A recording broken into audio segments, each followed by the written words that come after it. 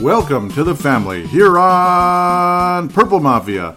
I am your host, Paladino Joey, or Joey Awajan. Purple Mafia is available on your Apple Podcasts, Google Podcasts, Podamen, Spotify, Stitcher, Double Twist, TuneIn Radio. Thank you always for downloading and listening to this show. Always grateful for that. Please do download instead of streaming the show. Would help for potential business opportunities in the future. Always grateful for those of you that download rather than stream the show.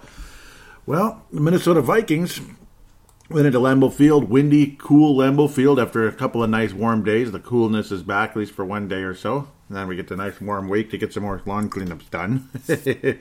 Welcome to the month of November. Hope all of you had a happy Halloween. The Minnesota Vikings, after just falling apart at home versus an awful Atlanta team, but of course a motivated, sugar-high Atlanta team with their interim coach, go into Lambeau Field and end up winning the game 28-22.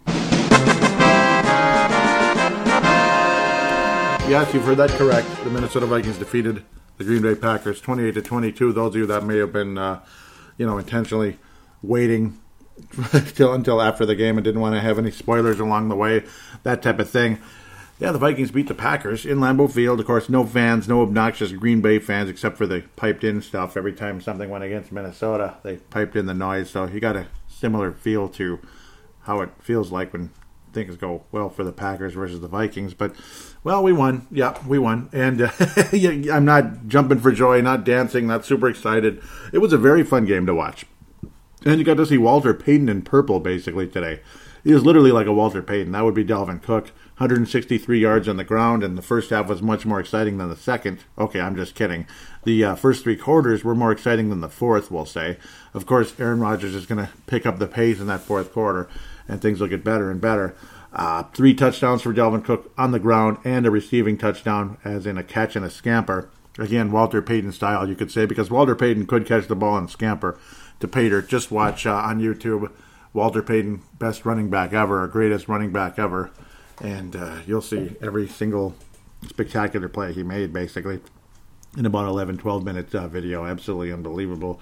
And Dalvin Cook reminded me of Walter Payton today more than any running back on the Vikings really has, actually. Kind of a similar style. Not just relying on power, not just relying on speed, but shiftiness, this and that. And not just relying on shiftiness. It's a combination of all three. 4 touchdowns for Dalvin Cook. So if you had him on your fantasy team, the odds of you not winning that game would be like the Vikings losing to Seattle a few weeks back, which again shows how the NFL is a game of inches, an absolute game of inches. Imagine if you beat Seattle. Imagine if you actually showed up and played Atlanta. That kind of thing. Imagine this and that. Imagine if you showed up and played against Green Bay in week 1. I mean, it's crazy how much different the season could have been. Imagine if Danielle Hunter was healthy. Imagine if Yannick Ngakoue was, still here with Danielle Hunter. This and that. Imagine if screw him. I'd rather have Eric Wilson anyway. You get the idea. Anthony Barr, yeah. Wow, it was fun to watch. It's just, again, you want to tank for Trevor. You want to get the highest draft pick possible because you want a franchise quarterback, because there's one thing still looming large, despite Dalvin Cook being the first Minnesota Viking, period, to get 4 touchdowns in a game since Ahmad Rashad, the year I was born, 1979. That was 41 years ago. Ahmad Rashad, NBA inside stuff, that guy, yeah, the former Viking, and obviously a big basketball fan and big friend of Michael Jordan. Yeah, that guy. Yeah, played for the Vikings as a wide receiver and was a lot of fun to watch. But unfortunately, his career wasn't super long with Minnesota. It just wasn't, because people get hurt, this and that, and that's why the NFL's name is not for long. But, yes, 4 touchdowns for Dalvin Cook, and I hope you won. The Vikings' game plan was just about perfect today, and Aaron Rodgers, as solid as he was in this game, absolutely spectacular. The Minnesota Vikings defense played pretty damn good against a Hall of Fame quarterback who will burn you all day long, no matter what, no matter how good the coverage is, no matter how many times you think you have them stopped on 4th and 3, 4th and 4, this and that. Yeah, it's a first down, another 12-yard gain. That just makes you roll your eyes and throw bricks at the TV set. Him and Russell Wilson. Aaron Rodgers and Russell Wilson, it's the same old thing. You get them down to 3rd down, 3rd and long, 1st down, 4th and whatever, 4th and 5, 4th and 10, 4th and 40. It's 1st down every freaking time, except for the final play of the game, which was a nice feeling, I guess. Yeah, I mean, I bet every Viking fan on the planet thought Aaron Rodgers was going to lead the Packers to a win when only trailing by 6. But luckily that didn't happen for Minnesota. But for those of us that would like to see a better quarterback than Kirk Cousins in the next couple of years, a legitimate franchise, Aaron Rodgers type of quarterback, we might have to get lucky in the draft, just like the Packers did. I thought the Vikings kind of did with Teddy Bridgewater, and then he got hurt. It is what it is. Rodgers and Teddy Bridgewater are not in the same conversation.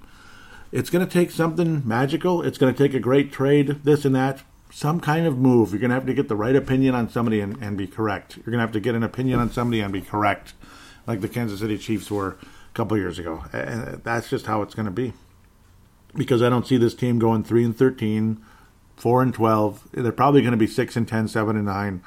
Maybe even 8-8. That's just the reality because the schedule gets a little bit easier coming up. A little bit. You might actually win 2 games in a row, which is nice. It's just sad but true the way things have been this season. But Dalvin Cook, my goodness, the total yards in this game, my goodness. 226 total yards, of course, 63 yards receiving. 50 of them were a scamper. This and that. It's just funny. How this is about what we want to see out of Kirk Cousins, because you notice the quarterback rating of 138.1 because, well, the attempts were way the heck down. Obviously, you're being careful because it's a windy, cold day. And you go old school, and Dalvin Cook took advantage of it and just shredded the Packers most of the time, except late in the game because everybody on the planet knew that Dalvin Cook was going to run the ball. So it was the old, 8 men in a box type of deal, like when you play Tecmo football. You keep running the same play over and over again, or whatever. They're all going to be ready to come and get you. And even if you're going in a different direction, they know that they know where the ball's going one way or another. But still, a spectacular game. That's just what brought the average down to only 5.4 a carry, only. Mm-hmm. yeah. But only 14 attempts by Kirk Cousins in the game. You wish you could just keep it that way. As long as Dalvin Cook doesn't get hurt or get overused, that type of thing. But hey, he's getting his money one way or another now. It can't be like you're just going to run him out and say, "Yeah, screw you. You're that raise you were supposed to get. Yeah, go take a hike. Go sign with Houston Texans or something. They still need a running back after they traded for David Johnson. Wouldn't that be awful? No, he's going to get some money one way or another." Eric Hendricks, absolutely spectacular. Beautiful moments out there. Absolutely beautiful. Dropping back into coverage, knocking a pass away against Davante Adams. It doesn't get much better than that. It really doesn't. I mean, he is the best player on the defensive side of the ball on the Vikings, bar none. Absolutely great. Gladney had some good moments, not so great at times. Rodgers, just, he's kind of got that old Favre kindness now all of a sudden. You don't see this mean, cocky SOB like before as much. It's still there, I'm sure, but it's not as bad as it used to be. He's actually kind of likable now. He was slapping guys on the head, Viking players like Jeff Gladney. He put his arm around him. I just never thought I'd see that from Aaron Rodgers, but I guess that's what happens when you get a little older and you kind of appreciate things much more than you did before, especially when you know your days are numbered ultimately. They just are. Unfortunately. Man, there was only 1 sack in the game, and it was the final play of the game by DJ Wonnum. So, good job, DJ Wonnum. Trey Dye got a start, only 1 tackle in the game. Harrison Hand saw action. Josh Metellus saw some action. Sounds like a tendon in your body somewhere, or a really important, or like one of those weird little bones that you don't want to break. That takes 6 months to heal. That's what Metellus sounds like. It's your Metellus. Yeah. You got to see Mark Fields play. Strange. But I think it's safe to say the guy we took 2 years ago now in the first round, Mike Hughes, I think it's safe to say he's pretty much a bust. His play on the field has been average when he's actually been healthy. But the other side of him, not just an average cornerback who can get a turnover or 2 here and there. But the fact that he's injured when he's injured like half of the time, I think Mike Hughes is a bust, and James Daniels might have been a better pick. Obviously, the offensive guard out of Iowa. I think the Vikings could use a guard, and we'll refer back to Gerald String once again out of Nebraska. Did I mention we need some guards? Yeah, we still do. I think Cleveland played fine today. Ezra Cleveland, a little better. Not perfect, but a little better. He's been playing right guard because Drew Samia can't. And Pat Elflein's always hurt, and when he's not hurt, he's not been good either. Yeah, that's just how that shapes up. Oh, boy, you got to see that Mata Afa out there. Okay, yeah, Hercules. I just love that name. You got to see Chris Boyd play. But Cameron Dantzler had a scare. That's why Chris Boyd was out there. Cameron Dantzler, a collision type of situation. A lot of people thought it was the neck. Then it became a concussion. It was like a combination because you get hit super hard in the head. It was, who was it? That the collision. It was like the thigh going into Cameron Dantzler at the end of the day. I think it was Anthony Harris. It was 41, right? It was Anthony Harris making a big, just kind of making a collision into the Packer receiver. And I believe his thigh or knee went right into Mr. Cameron Dantzler's helmet, creating a massive backlash, whiplash situation, which would scare you about the neck. But the original collision is the concussion fears as well. When you see him laying motion or just completely stiff on the ground, it's pretty scary stuff. And just not moving at all. That was some scary, scary stuff, Cameron Dantzler. And this was after he had avoided a scare because it was like one of those presumed positive COVID-19 situations that a similar podcast host was in a few months ago back in May, where it's like, you may have been a primary contact. See, the index contact is the person with coronavirus or presumed positive coronavirus person until the test comes back. Then there's the primary contact and then the secondary contact, which secondary contact, it's like, okay, you may have, that one, you just kind of go back to work type of thing. The primary contact was potentially Cameron Dantzler, but luckily whoever they were, they came back negative.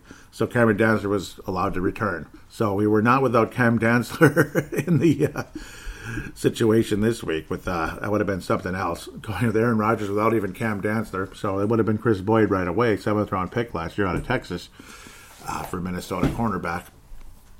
But then this happens, he gets hurt, and Chris Boyd ends up playing anyway. After Dantzler had a couple of moments early on. Obviously, the Green Bay offense and Minnesota offense, absolutely spectacular right out of the gate. It was just very elongated drives that were successful in both cases for Minnesota and Green Bay. Green Bay opened the game with a very elongated drive. I mean, time of possession was like 17-7 at one point for Green Bay when things started to turn for Minnesota because Dalvin Cook, who was successful pretty much out of the get-go, it became more and more of a story with Dalvin Cook. It just became a pure domination. Enter your named Terrell Davis, Walter Payton, whoever you want to enter. That type of thing. But then you saw Cam Dantzler get hurt, and Chris Boyd was very respectable out there. And then later on, Chris Boyd goes down, non-contact, and he's grabbing his knee. Yeah, he's grabbing his knee. We didn't see any movement because the camera angles during the course of this game, I don't know, a lot of stuff got missed. A lot of stuff. But now Chris Boyd, that might be an ACL because, no contact and going down and absolutely putting no pressure on it, getting helped off the field, zero pressure on that. I believe it was his right leg. Right knee, right leg, you know what I'm saying? But wow, Chris Boyd, maybe it's an ACL. I hope not. I don't think the news is out yet on that one, but that is a definite sad story right there. He got to play out there. He was actually decent. Not great, but decent. Then you see Mark Fields. It sounds like he got even hurt, banged up out there as well. It's unbelievable. Then you saw Harrison Hand out there out of position, that type of thing. Just kind of, I don't know. He's another late-round pick for Minnesota. I believe a 6th-round pick, cornerback this year. So a rookie, 6th-round cornerback out there. Whew, against Aaron Rodgers. Yeah, I don't know, man. I don't know. I don't know, man. At least Jeff Gladney's healthy.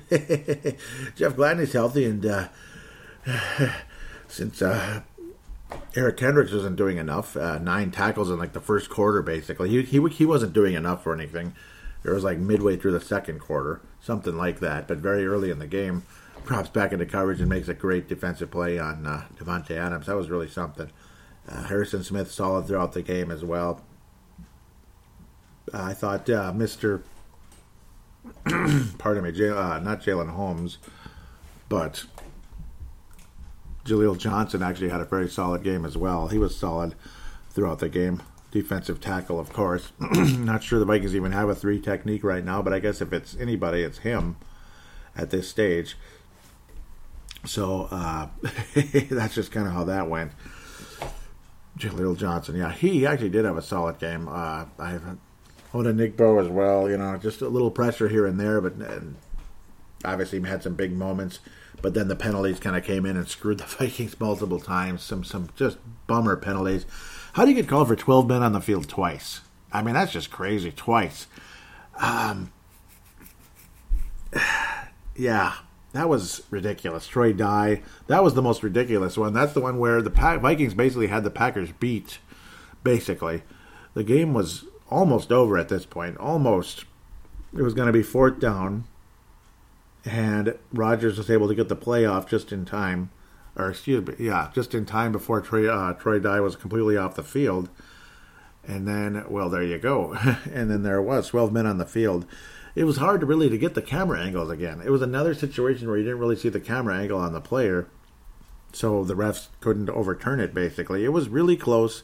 He may have been in the air, so it was like a split millisecond just in time to catch Mr. Troy Dye for the second 12 men on the field defensive lapse in the game. Extremely frustrating. That easily could have cost the Vikings the game, because right after that the momentum shifted to the Packers. They score their touchdown. There's a goal line play. That, yes, it was the right call. As freaking close and frustrating as it was the right call for the Green Bay Packers to get their 2-point conversion. They're going at the analytics here, risking the possibility of being forced to take a 2-point conversion to tie the game at the end if Green Bay does score another touchdown. But they're in position to win it if they succeed on the 2-point conversion, which lucky for them it did. Lucky for them it did work out. Very, very close game. Very close play, pardon me. Jamal Williams had a very solid game on the ground, generally speaking. He was the guy to get in there because the other Aaron was not available for the Green Bay Packers in the game. One sack by Dean Lowry in the game. Generally speaking, he was just wide open. There was no blockage whatsoever from the left side of the line. That's usually the better side, but DJ Dorzer's guy at the end of the day. Dean Lowry able to get the 1 sack for Green Bay. And, of course, the final play of the game, Minnesota, DJ Wonnum able to get the sack on Aaron Rodgers. A strip sack situation a la what happened to Teddy Bridgewater years ago against Arizona. Heartbreaking situation there. Vikings almost beat Arizona on the road. That would have been insane back in 2015. That was a time when maybe Minnesota could have gotten a first round bye instead of Arizona. Would have been pretty freaking cool. Fun, entertaining game. It was fun. Irv Smith made so many, and I mean, he made at least 3 blocks in this game. Irv Smith, the guy you usually think of an offensive weapon, which he is, obviously, for Minnesota. Offensive weapon, future full-time tight end, I think, for Minnesota going forward. Possibly. We'll see what happens. Unbelievable blocking by Irv Smith in this game, which shows his value even more so. Multiple plays where Dalvin Cook had his double-digit type runs, including one of his touchdowns that went really far. One of his long touchdowns at the end of the day. Just unbelievable blocking by Irv Smith throughout this game, and he deserves a ton of props for that. And way to go, Kirk Cousins, to not fumble the ball, make any crazy play. They just played it safe, and it worked. It worked. They played it safe, and sometimes it's okay to play very conservative ball, especially when it's absolutely working. And, hey, when you're simply run blocking down the field like Irv Smith. And like a lot of these offensive linemen are more built for run blocking versus pass blocking, which, well, it is what it is. I mean, Dalvin Cook is your best player. It's just that you invested $30+ million a year into Kirk Cousins, so you might want better pass blocking as well. So, I don't know. It's kind of a conflict of interest at the end of the day, isn't it? It's a running team, yet you give your quarterback $30 million. I guess. Good thing you gave Dalvin Cook money as well. So, I guess there it is. Because Cook is definitely earning his money, as frustrating as it might be to have some salary cap stress going forward, which is something I guess most Minnesota teams are used to. Like the Timberwolves, pretty much since the day they signed Kevin Garnett, they've had salary cap stress forever, other than like 1 or 2 years where Michael Beasley was the highest paid player on the team. The Wild have had salary cap stress ever since Parisi and Studer, and that's not going to go away for another 5 years. 5 years. But luckily, some of the cap has been freed up other than those guys. I won't call them names right now, but maybe I will behind their back. No, I'm kidding. It doesn't sound good. That sounds dorky. It's just funny. It's sad a little bit, but it's sad to not see Justin Jefferson have that breakout moment. He could have, though. He could have, if not for Jair Alexander holding him on a play. He might have gotten a deep touchdown on the play. He had Jair Alexander beat, basically. So, nice hold by Jair Alexander. I guess he prevented a touchdown there. He wasn't really arguing with the call because it was pass interference. It kept the Vikings drive alive, which was very helpful. This and that. But again, at least you got Justin Jefferson to be a bit of a decoy at the end of the day. Be more of a threat that way. Again, and if he's beating a really good cornerback and drawing a pass interference penalty, like a holding penalty, pardon me, it's, hey, the value's there regardless. When you have a running game like we have, and then you have Justin Jefferson to be a deep threat, this could be an awesome team with better pass blocking and a better quarterback. Yeah, a better pass blocking and a better quarterback. Wouldn't that be nice? In a perfect world, it would be so great. We would be a 5-2 team. We would be a 6-0 team. Something like that. 7-0 like the Pittsburgh Steelers. 7-1 like Kansas City. Wouldn't that be nice if that was the Minnesota Vikings right now with a legitimate franchise quarterback at the age of 23, 24, franchise running back, franchise wide receiver, young cornerbacks that are getting better, franchise caliber linebackers, probably one of the most underrated players in the league, Eric Kendricks, one of the most underrated players on the planet. What if we still had Danielle Hunter and Yannick Ngakoue? Wouldn't that be something else? Wouldn't that be something else? I mean, it's a game of inches in so many ways. It's not just a game of inches on the field all the time. It's a game of inches in general. Just this and that. One or two things, obviously. But a game of inches in the offseason, in the draft. You could just go on forever, but that's how it goes. That's how it goes. Aaron Rodgers being able to mount that comeback was something to see, and we were all scared to death. We're leading only by 6. Easy completions because you're going to play that prevent defense a bit because they have to score a touchdown. And as long as you prevent the big play, but then you give up the 12 yards, 11-yard gains, which is so frustrating because obviously Aaron Rodgers is gunning for that 11, 12-yard play, unlike certain quarterbacks going for the check down every time they're out there, check down to a fullback or something for like a 2-yard gain. That'll get you far. That'll get you really far, really far because he's terrified of, pass rush coming his direction. It's a combination of things, but it still sucks. Chad Beebe had his play of the year, a 16-yard gain. There you go. All right, a play. He made a play. He actually caught the ball and got a first down. Good. Not trying to be mean. It's just, I've been frustrated with that forever. KJ Osborne also made a potential game-saving type of a tackle as well, being a gunner. Open field tackle all by himself, preventing the kick returner. I believe it was Darius Shepard. Yep, Darius Shepard with a potential. It was Tyler Ervin. Very dangerous potential play there. Only got 9 yards when, another step or so, he might have gotten very far. Big tackle by KJ Osborne. And he actually had a couple of good kick returns as well. 27 yards put us in good field position. As I try not to cough to death. Just an overall, it's fun to watch. It's just, I know you don't want to be 6-10, 7-9, but hey, Kansas City wasn't exactly 3-13 either, and they have the best quarterback in the world. The whole planet would want Patrick Mahomes right now. Green Bay got Aaron Rodgers 24th, so you don't have to have the worst record in the league to get the best quarterback in the draft. Sometimes you don't. How many blue chip busts have there been? How many Ryan Leafs have there been? How many Tim Couches have there been? How many David Carrs have there been? You could go on forever. The list could go on and on and on. A lot of you might think Eli Manning should have never went number 1. Michael Vick sold tickets, but was he a spectacular quarterback or was he a spectacular, a spectacular draw? What was he? Was he just fun to watch? Was he a spectacular quarterback? It's nothing against him. You compare Russell Wilson and Michael Vick. There's no comparison. There is no comparison. Russell Wilson's accuracy, his gamesmanship, combined with the athleticism is a little different than Michael Vick. It's just Michael Vick was a little more exciting because as fast and dangerous as Russell Wilson is with his legs, he's careful. He's not necessarily, he's more of a careful runner, where Michael Vick was like a Randy Moss type of a runner, where he could run for 80 yards to Pater it all by himself. It's just that, there's a little bit something extra with the Russell Wilsons of the league. He's got that Aaron Rodgers accuracy and gamesmanship. Same kind of thing. Just like, and Aaron Rodgers can run for a first down as well, like he did very easily on that potential final drive and stepped out of bounds.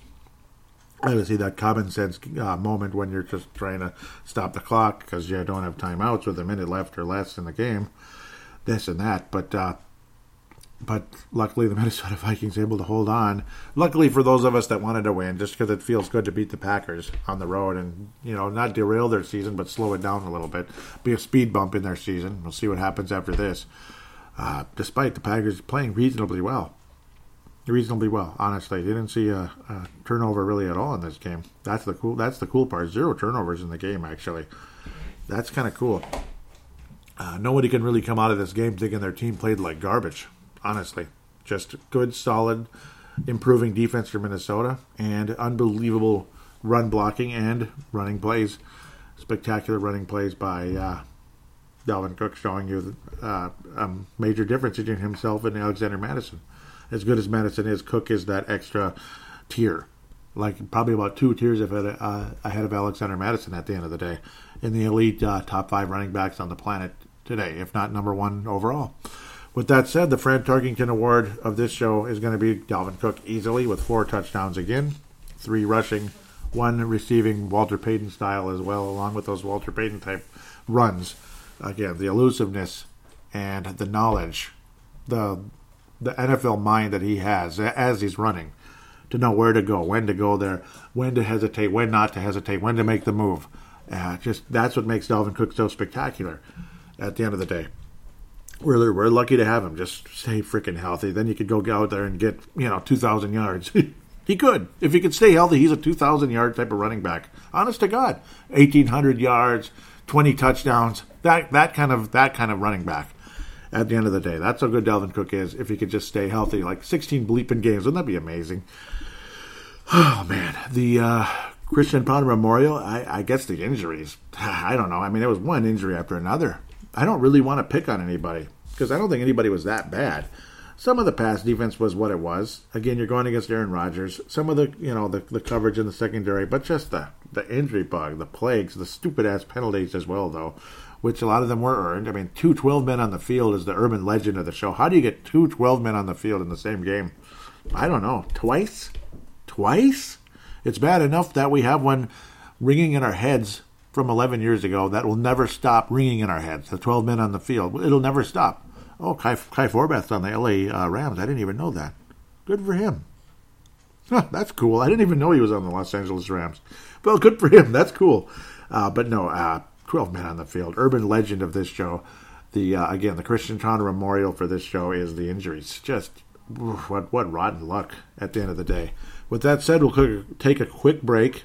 We will preview nooner week 8's opponent against the Detroit Lions. You got another nooner, which is good. It's good stuff. It lets you kind of watch the game and get on with your afternoon and evening, that type of thing, and get on with the show, which is always a good thing. And then we can have our fun second segment looking throughout the NFL, the best and the worst. Boy, there were some teams killing mosquitoes with axes today. Oh, and then there was at least 1 or 2 where it's like, really? Those type of games. That's what's fun about segment number 2. It's all over the place. All over the place. With that said, I will now shut up and get you ready for segment number 2, where we can talk about the Lions and the NFL.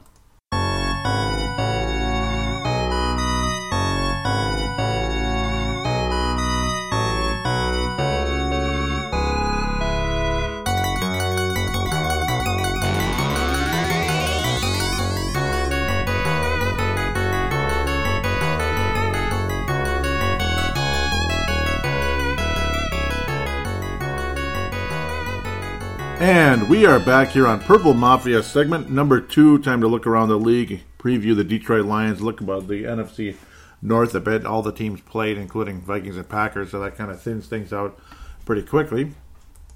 But we'll jump back to last Thursday. Got to see Teddy Bridgewater versus the Atlanta Falcons. Now the Falcons are starting to win games, so they're not tanking for Trevor either.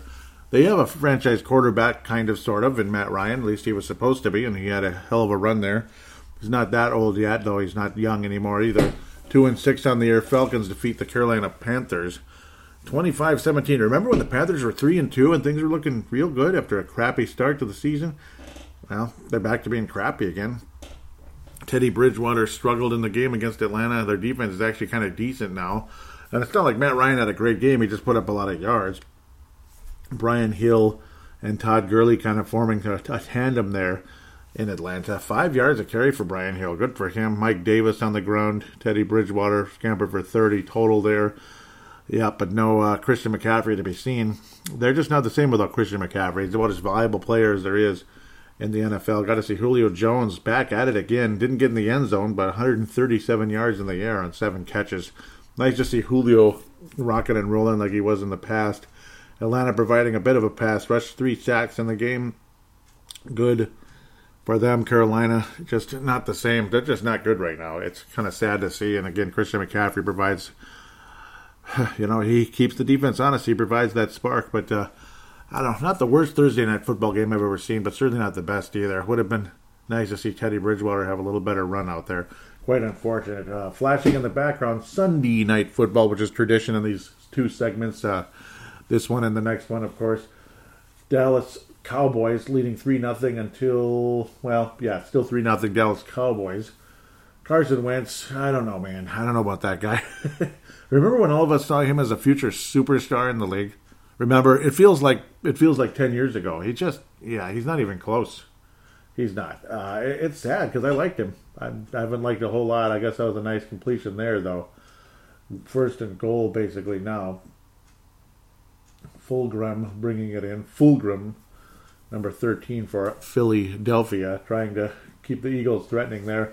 Dallas Cowboys don't have a whole lot of gas right now. Maybe they're tanking for Trevor or something because you don't even have Andy Dalton out there, much less Dak Prescott after that nasty ankle injury a couple of weeks back. God rest his season, but that's what's happening there. Sunday night football nearing the end of the first quarter, mercifully, I suppose. This looks more like a Thursday night game now. This used to be a really good matchup, these 2 teams, and not really, huh? Buffalo, New England, that's a matchup that had been developing again the past couple of years, but New England had been kind of dominating that matchup. Well, Buffalo 6-2 and in first place in the AFC East, and the New England Patriots' chances of winning the division are extremely dire at this moment. 2-5 on the season. They're not winning any division. They're tanking for something. They're and I'd been screaming or I'd been screwing around like calling Fields Shields. It's Fields. So I apologize. My apologies. Floundering for Fields shows you my college football talk and all that shows you that. But Cam Newton, just not a whole lot to brag about. Josh Allen, not a whole lot to brag about.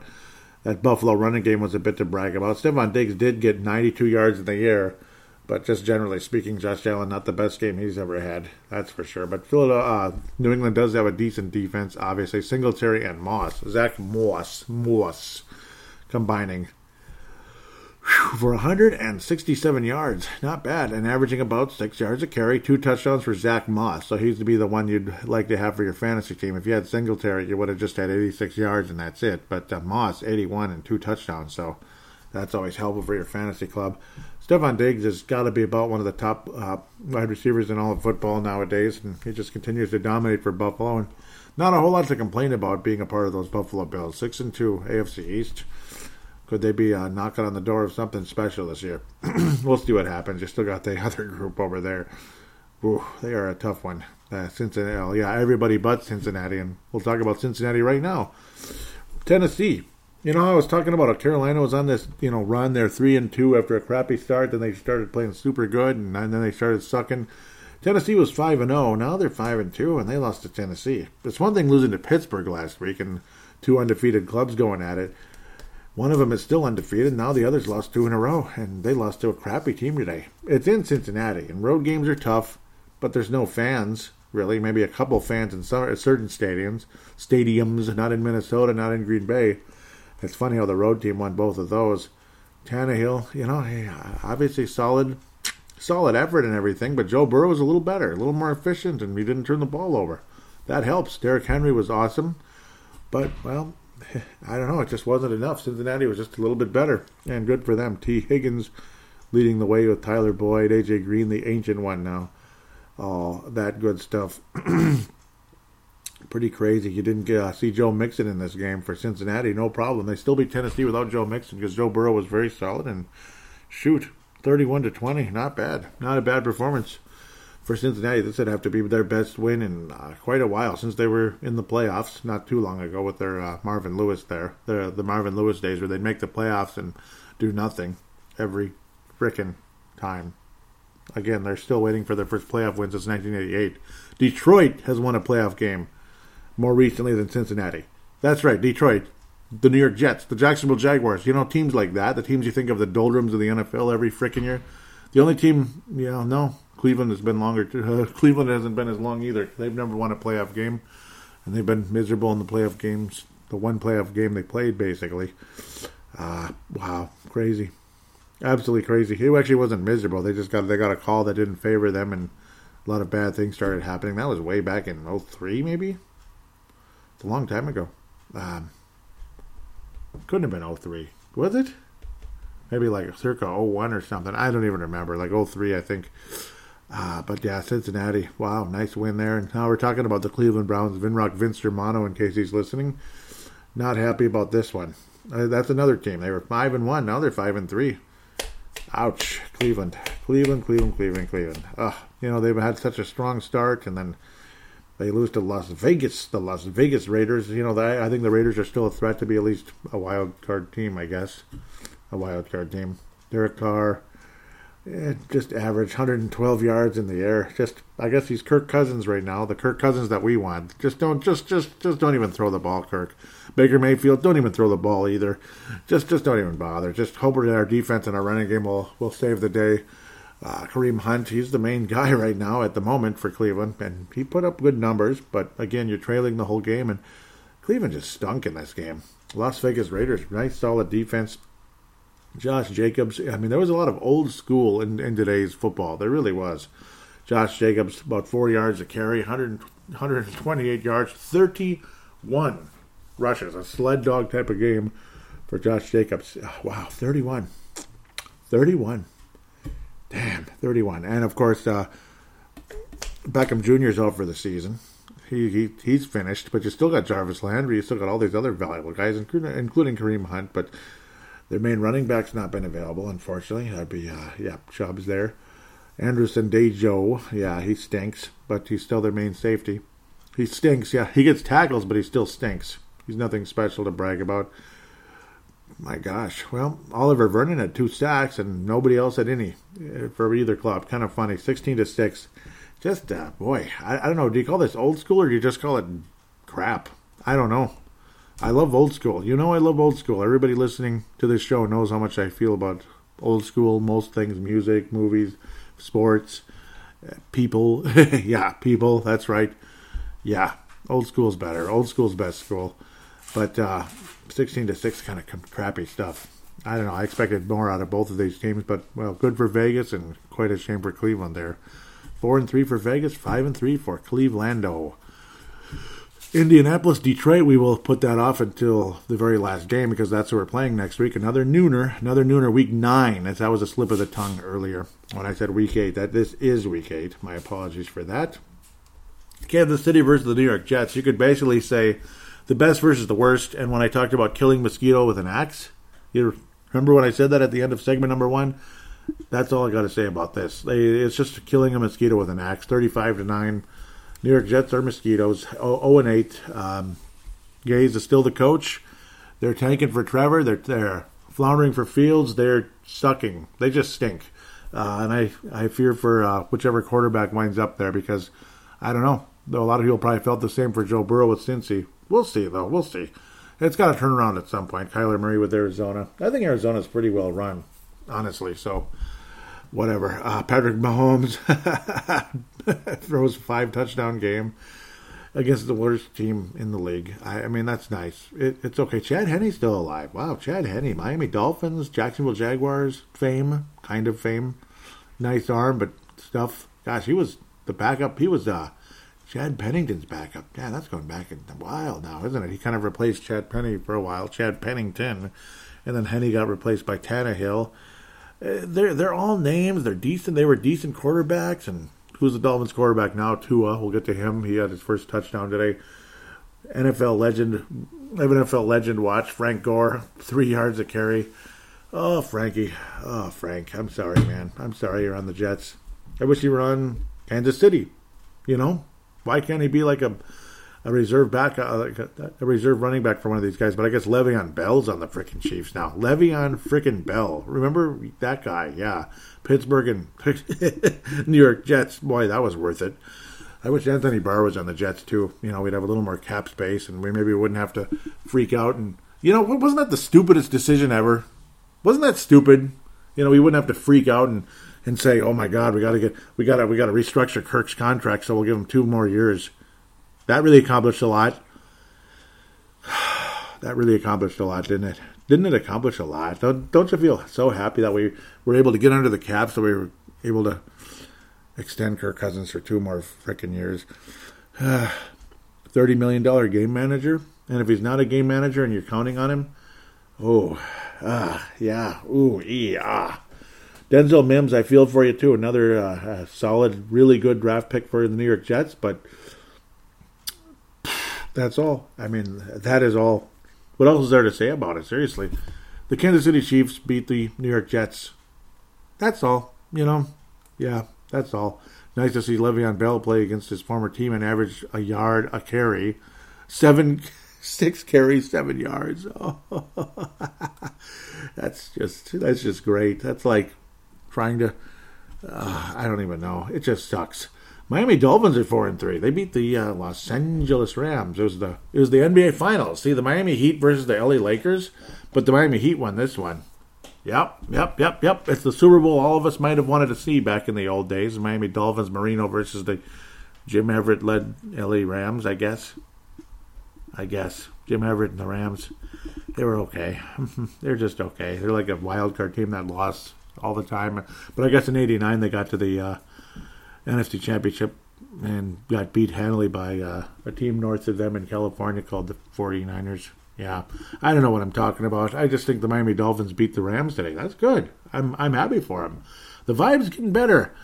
Fitzpatrick was all kind of sad, broken up last week, but, you know, there's no way you're going to be the permanent starter for the Miami Dolphins, is there? Not when you got Tua, man. The whole planet wants Tua. Tua's the man.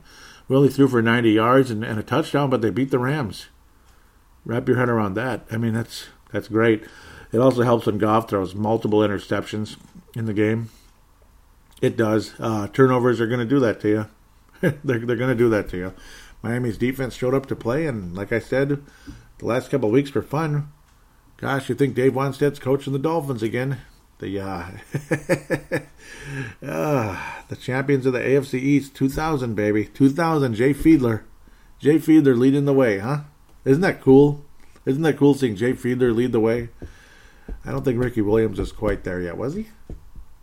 I think he was. Right?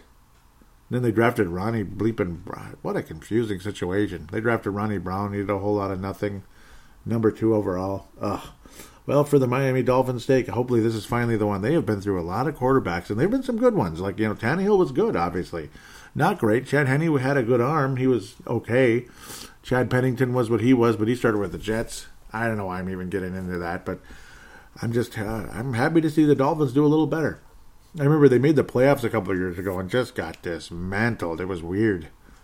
They did make it as like a 9-7 team and just got dismantled right away. Pittsburgh is the last undefeated team. Wow. Who saw this? I didn't see it.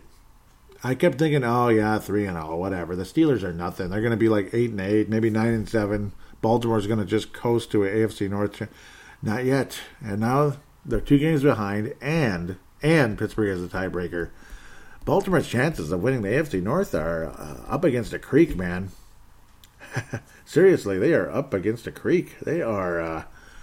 They got their work cut out for them to make it short and sweet. 28-24, good game and everything. And Baltimore was winning, and they blew it, man. They just freaking blew it. They gave up 21 points in the second half, and shoot, that's how it goes. And I wanted Baltimore to win. I don't like Pittsburgh. I don't like the Steelers. I picked Baltimore every single time these two teams played. I remember being, sad and frustrated when the Baltimore Ravens went on a cute little run back in 2010. I think it was 2010. Yeah, 2010. The AFC Championship game. Baltimore went on their cute little run with Joe Flacco, and Pittsburgh just whooped their butts. Or was that 2008? That was a while ago. Yeah, it was even further back. But either way, Pittsburgh went to the Super Bowl in both situations. I can't remember which one of them it was. I think it was 08. Yeah, Flacco was like a rookie. I'm like, wow, they actually got to the AFC Championship game. This is cool. And then Pittsburgh just whooped all over them. It was depressing. Just awful. And then they won the Super Bowl over the Cardinals. Ugh, I hated it. And then Green Bay beat Pittsburgh a couple years later. Two of like my least favorite teams, pretty much. Though if they played again, I'd probably be cheering for the Steelers, even though I don't like the Steelers. But this is a cool team. This is a cool group. Chase Claypool's a very popular guy right now in fantasy circles and just NFL in general. He's a rising star. Juju Smith-Schuster, yeah, you gotta like him. He had a reasonable game. Roethlisberger's still going like forever. Gosh, he might play till he's, he might play till he's 40. He's heading closer in that direction. Very just solid game. They're not looking for him to be a superstar, but to just be good. And Lamar Jackson's multiple turnovers helped this Baltimore team blow it. I mean, they were winning the entire game, and multiple turnovers got the Steelers rolling. And I don't know. That's just a damn shame. It is, because Baltimore would have had. But the tiebreaker, it's that simple. They would have both been 6-1. But now, oh boy, that stinks.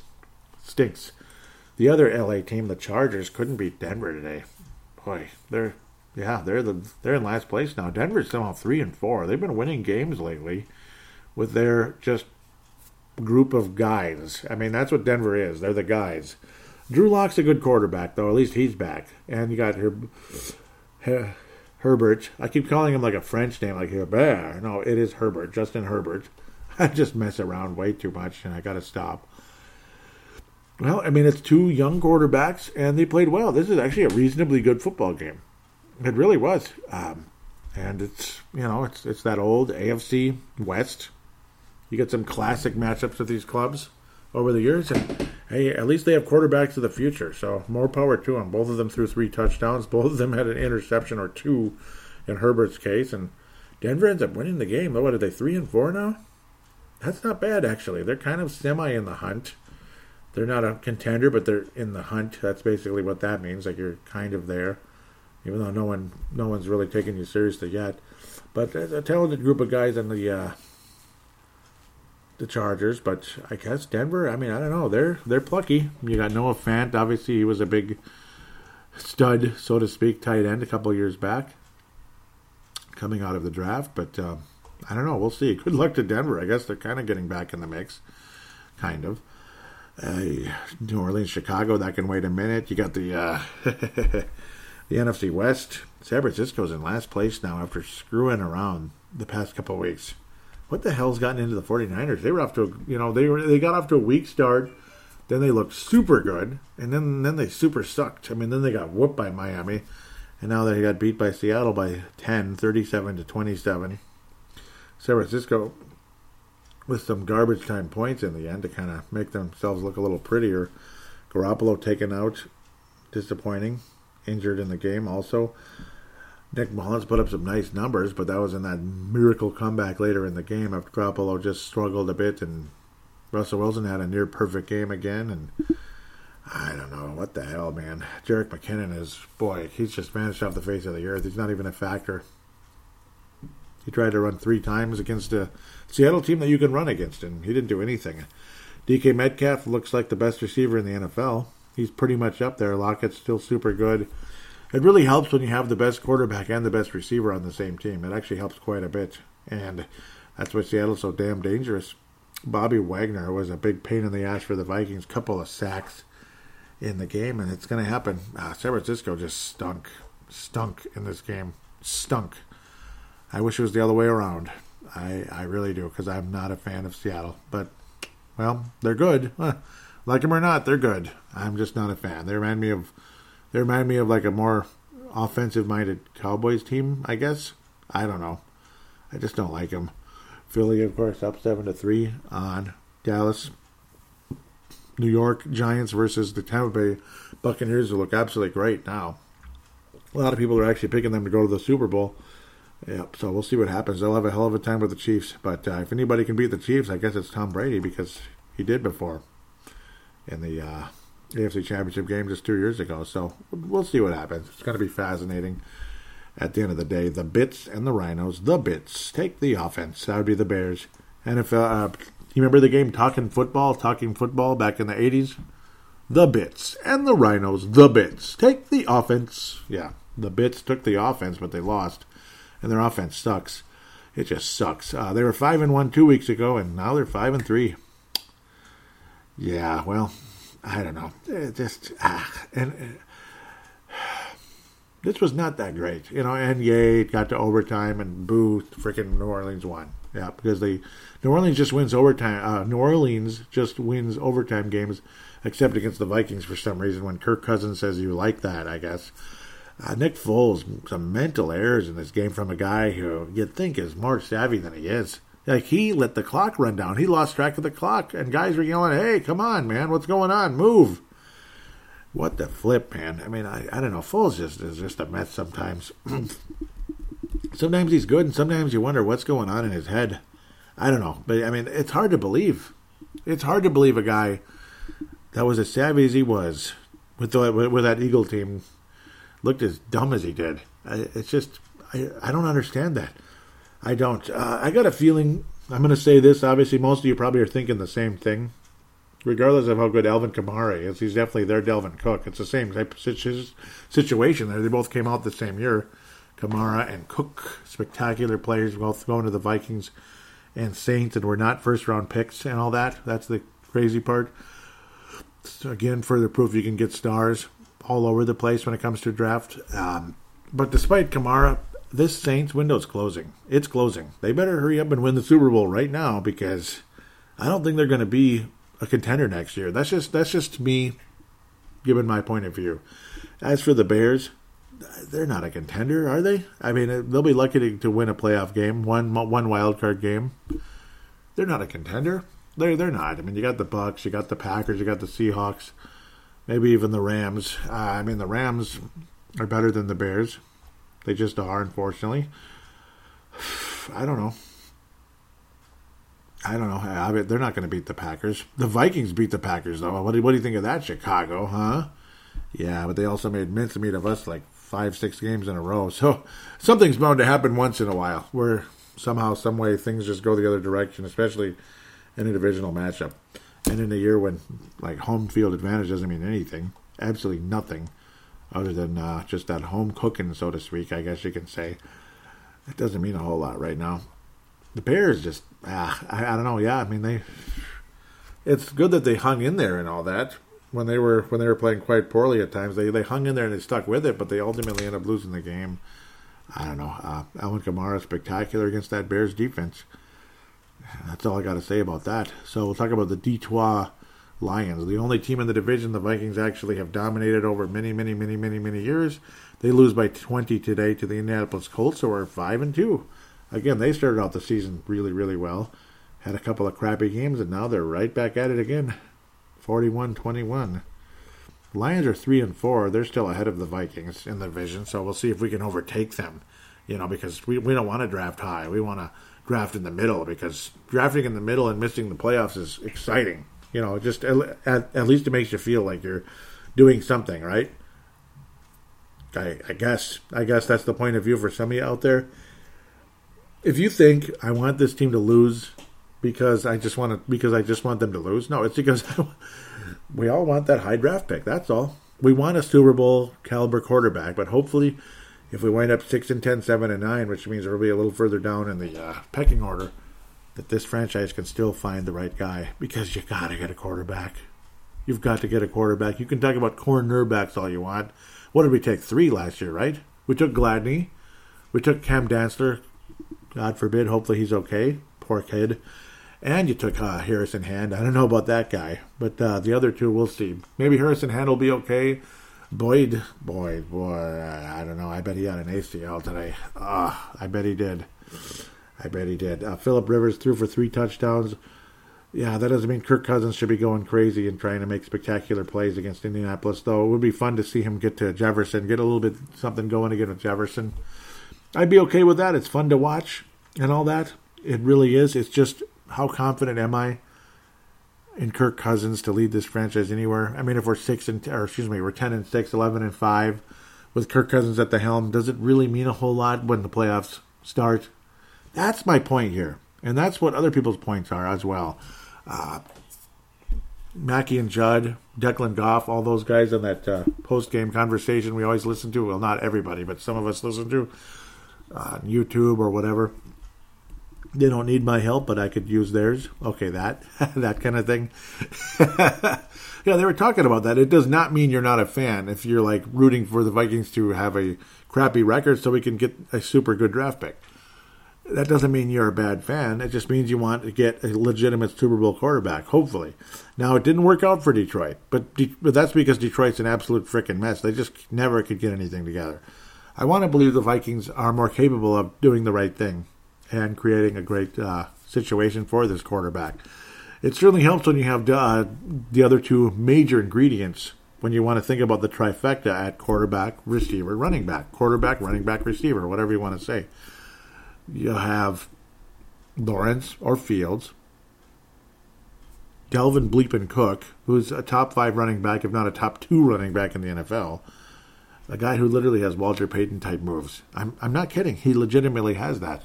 I couldn't even say that about Adrian Peterson, Mr. 2,000-yard season. He didn't have moves like that. He didn't. He had power and speed, but there was that one extra oomph that was missing from Adrian, and that's the moves, the shiftiness. But he did have the power. He was super powerful. Still is, kind of. And he's on the Detroit Lions, which is cool. But, boy, you look at his numbers today. Nothing to brag about, but, of course, you can't really have a whole lot of running success in a game like this. But you also have Justin Bleepin Jefferson, who makes everything look easy. I mean, his plays look so simplistic with the way he does it. Let's just say the it factor that Justin Jefferson has. It looks simplistic when in reality, any of us out there trying to make the same play would be like, okay, no, you know what I mean? That's what it's like. Or even like, say, B.C. Johnson, Chad Beebe, you know, guys like that. Danny Amendola. Okay, there we go. Danny Amendola. There's your New England Patriots wide receiver type of guy who's on Detroit. They're not going to make plays like Justin Jefferson. And they're certainly sure as hell not going to make it look as easy as he makes it look. See, he doesn't explode like Randy Moss necessarily, where you're just like, holy mother of Moses. Every time he catches the ball, it looks like a 70-yard touchdown is going to happen. Something amazing is going to happen. So you got to change the whole strategy of football that Cover 2 took over for years. And then the Brett Favres of the world and God knows who else took advantage of that by bringing back by making the West Coast offense as big time as it was. Obviously, that had kind of come and gone, but it came majorly back to counter that Cover 2 offense where you just go for those 11-yard gains over and over and over, burn the hell out of people that way. Because the Cover 2 could only be successful for so long, just guarding the deep plays. But Justin Jefferson, again, he just makes everything look easy. I hope we can see a little bit of that against Detroit coming up. I mean, it's a bend but don't break defense, but it's a broken defense. I mean, come on. I mean, occasionally they'll have their moments, but generally speaking, it's not working. Stafford puts up numbers. He's been a pain in the butt against the Vikings forever. But I don't know. Generally speaking, again, this is the only team in our division we've truly dominated. 76-39, dating all the way back to the early 60s when everything started. But don't forget how good Detroit was way back in the old days. I mean, Detroit had literally dominated the Vikings. Detroit had won the first 5 ever. And then it was loss, tie, loss, blah, blah, blah. Detroit was like 10-3 against us basically by that point. It was pretty crazy. 10-2-3 basically at that point. And then the Vikings during the late 60s all the way up to, oh my God, October 1968, it was 1, 2, 3, 4, 5, 6, 7, 8, 9, 10, 11, 12, 13 wins in a row for the Vikings. Lord, that's one of the major reasons why the Vikings' record against Detroit is so good. But pretty much the whole 70s, we made up for anything that was bad. So 13, 1, 14, 2, 15, 16, 17, 18, 19, 3. Wow. 19 and 3 up to 78. 20, 21 and 3. And then 1980 finally changed to 21 and 3 during the course of 68 to 1979.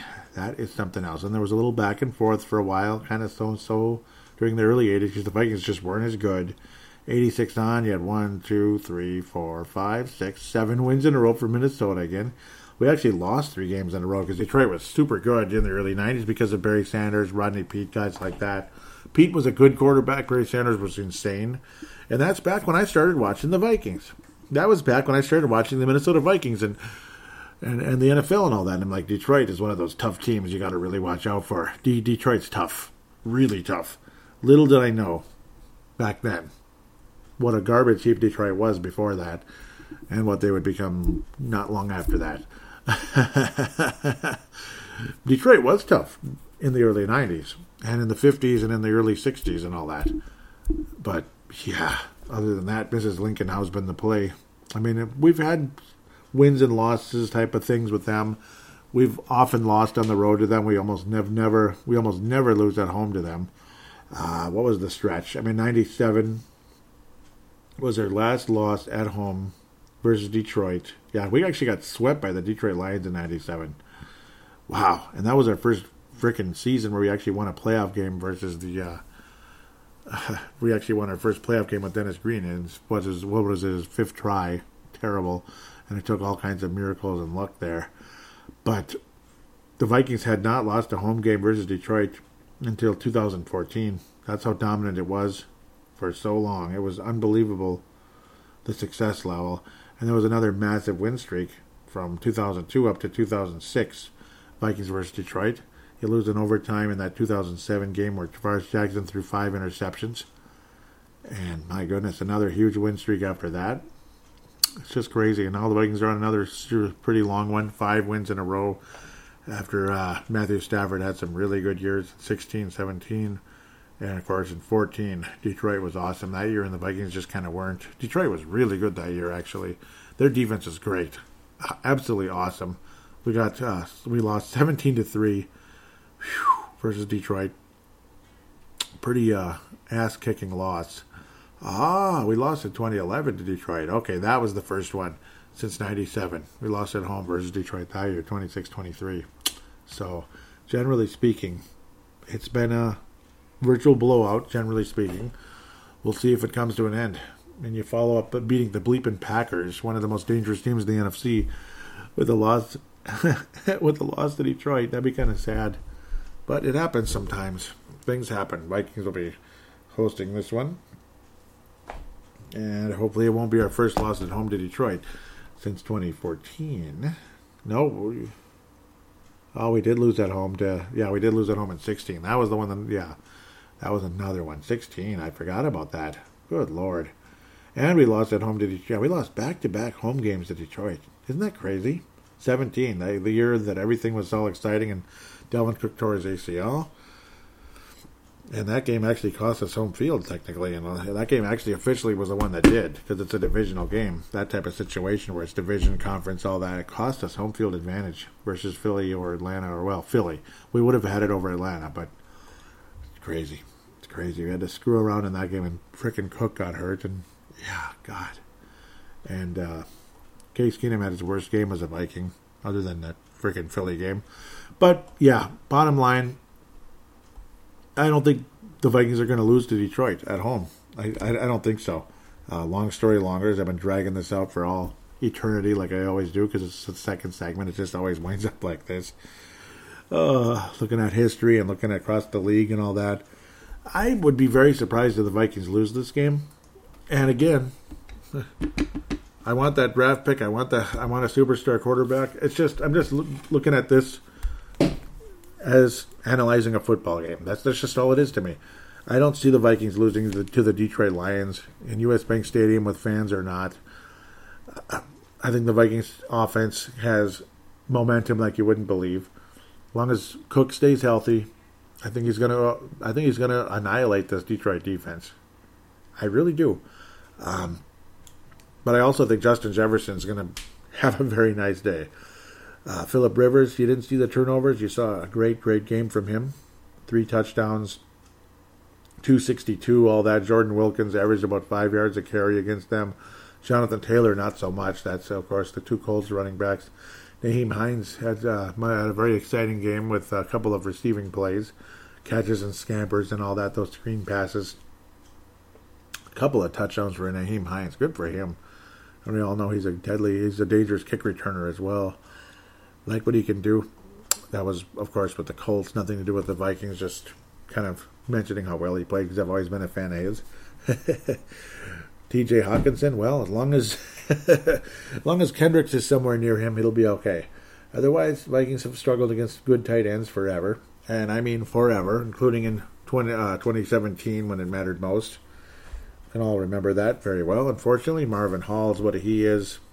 Adrian Peterson, I'm expecting a good game from him, actually. I am. But then, yeah, because obviously, good, strong running back against this Vikings run defense has not been very good. It's not. Are we going to see Cam Dantzler in the game? I say no. Almost no chance. That's the one major thing. I think the Vikings are going to have to sign somebody off the street because Boyd's probably got an ACL, and Dantzler's not going to play next week. That's one thing where Stafford may end up having a great game. That might be where Detroit wins. So all of you tank for Trevor people might be like, okay, cool, we got this. I don't know. But I don't know. Yep, they say he hurt his knee, but they didn't say any further details yet as of 3 hours ago. But I got a bad feeling about that. I got a very bad feeling. Holden Hill stinks.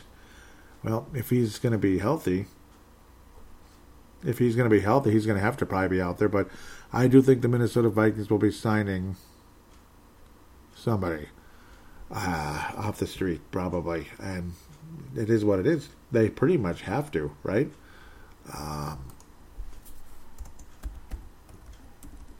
I don't know what else to say. Again, it looked like an ACL. I hope not, because, I mean, when you go down in a heap like that and you're grabbing your knee and you can't put any pressure on it, oh, boy. I don't know, man. I don't know. It didn't look good. Dantzler, obviously, it's at least a concussion. As for neck injury, well, he was moving everything, and he had movement everywhere, so that's a really good sign. I don't know. I hope he's going to be okay, too. I hope he's going to be okay, but I have a feeling neither one of them will play in the game. Cam Dantzler travel home. Yep, okay, that was 3 hours ago. He used to travel home with the Vikings after neck injury. So, okay. Okay, well, it sounds like he's going to be okay. But, yeah, we'll see. We'll see. He's I'll be surprised if he plays. I mean, he went through some hell this week, didn't he? The whole COVID scare and all that, depending on how you feel about all of COVID. I'm not somebody who's, like, refusing to touch doorknobs and stuff. I'm not that kind of person, but some of you might be. So those are the ones that would be much more scared about that than anybody else, I guess. The reason why the Vikings would lose is, of course, because of Matthew Stafford. It won't be because of Detroit's defense. This isn't 4 or 5 years ago when their defense was really, really good, and their offense was good. They still had Megatron and all that. Detroit shouldn't beat the Vikings, but I mean, who's going to be the cornerback? My goodness, who's left? Luckily, you got Jeff Gladney. He's really good. Mike Hughes is just a bust. He can't stay healthy for anything. We complain about Dalvin Cook being able to stay healthy, but look at Mike Hughes. He's even worse. It's a joke. He's worse. And again, Dantzler, I mean, that was a pretty freak injury, and Boyd's another freak injury. So you might get to see Holden Hill out there again, who was pretty much the worst cornerback in the NFL when he started. Yay. So that would be why we would lose. The pass defense might be just absolutely disgusting. But generally speaking, if the defense plays with the momentum, attitude, and nastiness that they had this week, we absolutely should get the job done. Obviously, the Vikings offense is going to be fun to watch. I expect a high-scoring game. I mean, it's going to be high. It's not going to be, and it's not outdoors either. It's going to be a high-scoring game. It's going to be a dome football type of game, or should we say indoor football. It's not a dome anymore. Indoor stadium football type of game. 34-31, 34-24, 34-28, 27, 41. How about this? Vikings score 41 points next week. Justin Jefferson, 2 touchdowns. What do you think of that? Cook, at least 1. Both of them reached the century mark. Kirk Cousins is going to have big numbers. He's going to have 300 yards in the game. 300. Not more than that. Because I think you're going to run the ball a decent amount to run the clock down. But I do think Justin Jefferson is going to have a really good first, second, third quarter, whatever it is. There's going to be a big moment or two where Justin Jefferson is going to break out. It's not going to be Thielen. It's going to be Jefferson. I think he's going to have a big game against this Detroit defense. And Minnesota wins the game, 41. Yeah, we're going to score 41, just like Indianapolis. I can just see 40 points. That's just flashing in front of me right now. 41-31. Minnesota wins by 10. We give up 31 points, but we still win the game. We have a late score that kind of puts the game on ice. I don't think Detroit's going to go way behind and make a comeback. I think Minnesota's going to pull away at the end. Something along the lines of that. 41-31. Minnesota wins by 10 over the Detroit Lions. Justin Jefferson, multiple touchdowns, 120-plus yards in the game. That's my prediction going forward. Justin Jefferson always seems to respond back with these from these quiet games. It's going to be fun to watch. But don't be surprised if he wins the Fran Tarkington Award next week. JJ, Justin Jefferson, number 18, Minnesota. With that said, we'll take a quick break, and we will get to fan interaction right after this.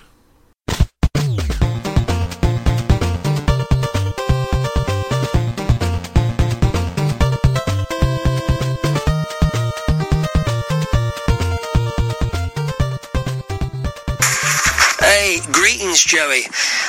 So I send you in an audio submission, and the next day we get this Ngakwe trade, and it's like, flipping out, I'm going to have to do another call-in because I guess you're going to have a lot to say on it, and I certainly do. Is it a case that finally the Spielman front office, the lights are turning on? They've suddenly realised that, hey, this ain't going to be a winning season, and I think we've all kind of said, or a lot of us have said, that 8-8 was probably something of a high end that we expected this year. But as to Spielman, I mean, I kind of got into it on Twitter with a few UK Viking fans who seem to be Spielman apologists still. I don't know how long they've been supporting the team, but ultimately this comes down to success. Rick's been with the Purple since 2006. He came in just after Brad Childress, who I guess it's old history, but I never felt Childress was the right man for the job because, in essence, he'd ridden the coattails of Andy Reid to success. And I really felt Tice deserved a couple of more years to get the ship steadier. But as we said, that is old history. But what that gave us was that famous triangle of authority. And let's be honest, it wasn't very good. They got lucky in 2009 when they managed to pick up good old number 4, who went on a fantastic season in 2009 and took us to that championship game. But without Brett, where would the team have been in 2009? Would it have been a dumpster fire like it was when poor old Brett fell off the ladder in 2010? You take that season out of the equation, and what have you got? If we count out the Brett Favre season, we've got one championship game out of Spielman, one, and 2 playoff wins in the last decade. Now, the question is that good enough? I don't think so, after what's been thrown in. And again, with these extensions, the Wolves are way too loyal. This season should have been a prove-it year. You know, show me what you can do this year when the pressure is really on you. Because the only stat that really matters is the 3-16 against teams that have finished above 500. If we cannot beat good teams, I do feel to a degree it's time to move on. And this Yannick Ngakoue trade made absolutely no sense to me. When you looked at the Vikings' schedule and the kind of calibre of quarterbacks they were facing, and what does the Brain Trust decide? It was a good idea to get rid of all our free veteran cornerbacks in one season and go with inexperienced guys and rookies. So their solution was to go and trade for Ngakoue, an edge rusher. So you got you might get a little bit of extra support for those cornerbacks, but that was it. That was their solution, an outside linebacker. And then you look at what we've lost in the trade when, you know, clearly. Actually, I'll go back a little bit. You know, how could you keep Ngakoue? He would have looked for a lot more money last year, and we are in cap hell. There is no way we could have afforded him next year with an extension. And then, of course, there's Hunter, who will be looking for a lot more money. So the likely outcome was you lost both of them. And where the hell are you? Were you so blinkered in that head office that you thought Cousins and the offence could do enough to cover up all the flaws in a defence that you absolutely decimated? So what we've ended up with is now a low-end third. So we, think about it. We've gone from a potential pick of say 36 to 40 down to potentially the 90s, and we need every bloody draft pick that we can get. I mean, the simple fact, Joey, is that Spielman has put this team in a massive bind with all these expensive contracts. Again, another thing that I kind of got into over the course of the latter part of the week was that, he's done such a great job with all these draft picks. We've got 14 out of 15, evidently, that are on the team. Why is that? Because the team has no bloody money to go out and buy or trade for decent veteran players. So we are lumbered with these guys. And another thing that always annoys me about Mr. Spielman is the fact that he loves to draft back, doesn't he? He loves to pick up all those extra picks in the 6th and 7th round. And yeah, great, yeah, super. So you've gone backwards, and you're going back to sort of much less talented players, and you're in essence throwing a dart in the dartboard and hoping that you hit gold. And how often has that actually panned out? You can only look at the D-line for that, where they've used so many different individuals and none have particularly worked.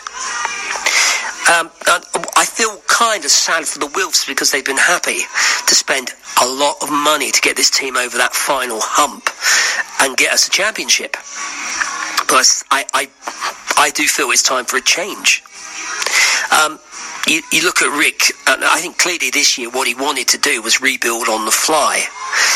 With our current quarterback, that was always going to be, I think, a major difficult achievement to do. Unless you've got an elite quarterback who can cover up so many deficiencies within a team, you're not going to achieve that. And, we've got a high first, probably, and a low third, and another third. But we're going to need every pick because, okay, let's look at the wide receiving core. We've got 2 legitimate wide receivers in Thielen and Jefferson. But if one of those gets injured, we've basically got one elite wide receiver who's going to be double-teamed every damn game. And who is Cousins going to throw to then? And finally, I'd like to say, I do love Zim. I love the hard-nosed coach who's a player's coach. But of the 32 coaches that have won a Super Bowl, all but 5, and that's Chuck Noll, John Madden, Tom Landry, Bill Cowher, and Andy Reid, have won that Super Bowl within 5 years of taking that team over. I just don't feel a defensive coach in a pass-happy league is going to get it done, sadly. So we really do need to take a new direction. So we'll wait and see how this season pans out and what the Wolves do. Anyway, Jay, again, probably said too much. Take it easy, my friend. And as always, I can't thank you enough for calling in, my friend. You take it easy as well, Dave. Mad Martin, thank you always. That was an awesome call in. A lot to unpack. Of course, I won't get to everything because it's there's no way I could. Sometimes it's good to just let someone else have the floor, and then not have to follow every little thing exactly like after So it's it's good to let him have a chance to just say his piece, and that was awesome. On Spielman, I feel you. I mean, it drives me absolutely crazy trading back for a 6th, 7th round pick, this and that, over and over to pile those up. It's kind of silly. And he always seems to ignore the problems that continue to be there. Obviously, very many questionable moves going into this season. Trying to save cap space by restructuring Kirk Cousins while giving him an extension. The trade for Ngakoue when there was no real plan to keep him necessarily. So what was the point there? You lose a 2nd round pick that you could have really used, maybe a potentially very high 2nd round pick, considering this team probably won't have a great record. Even 7-9, you're still going to have a reasonably high pick. Not great, but higher than what we would have hoped. I got to think coming into the year. Obviously, the linebacker signing of Mr. Anthony Barr, signing him for that much and all that. Sometimes it's good to just let guys go. Obviously, we hung on to Xavier Rhodes probably a little too long. It was about time. That was more of a common sense type of thing. Stuff like that. I mean, I like Zimmer's ability to be tough and in big moments and everything. Like today's game against the Packers, I thought he had one of his best games as coach of the Vikings, Mike Zimmer. That hard-nosed style. He's a damn good coach. It's just that, is he a championship coach? I don't know. The whole 5-year thing where guys won championships within that 5-year period, this and that, and some of them just didn't, obviously, and Andy Reid took forever, but he still ended up being a great coach and eventually finally won one with Kansas City. Bill Cowher took a long time and won one with the Steelers a long time after he got hired, this and that. Sometimes that's just how it goes, I guess. It's crazy how long some of those guys have coached. Absolutely crazy. Zimmer, this is his only head coaching job in the NFL, I got to think. Not because he's bad, but because he started too late. Obviously, it just is what it is because of, maybe he didn't interview real well. All of that stuff, a lot of that's kind of been part of the story with Zim. But no, great thoughts. Again, sometimes it's good to just let you have the floor rather than I just kind of have to interrupt or not interrupt, but analyze every little thing and say, yeah, so he said this, and then I respond with that, and this and that. So, obviously, great stuff. Great call-in, and great thoughts. Hope everybody enjoyed that, as I did. No question about that. We'll hear more from Mad Martin now on Twitter and others. At Purple Mafia Show, Vince Germano out of Australia, Tanae Brown out of New Zealand, and Malcolm McSween out of California. Thank you guys so much for retweeting the most recent show, episode 125. Ugly as it gets. That's awesome. This is episode 126, or 326, of course.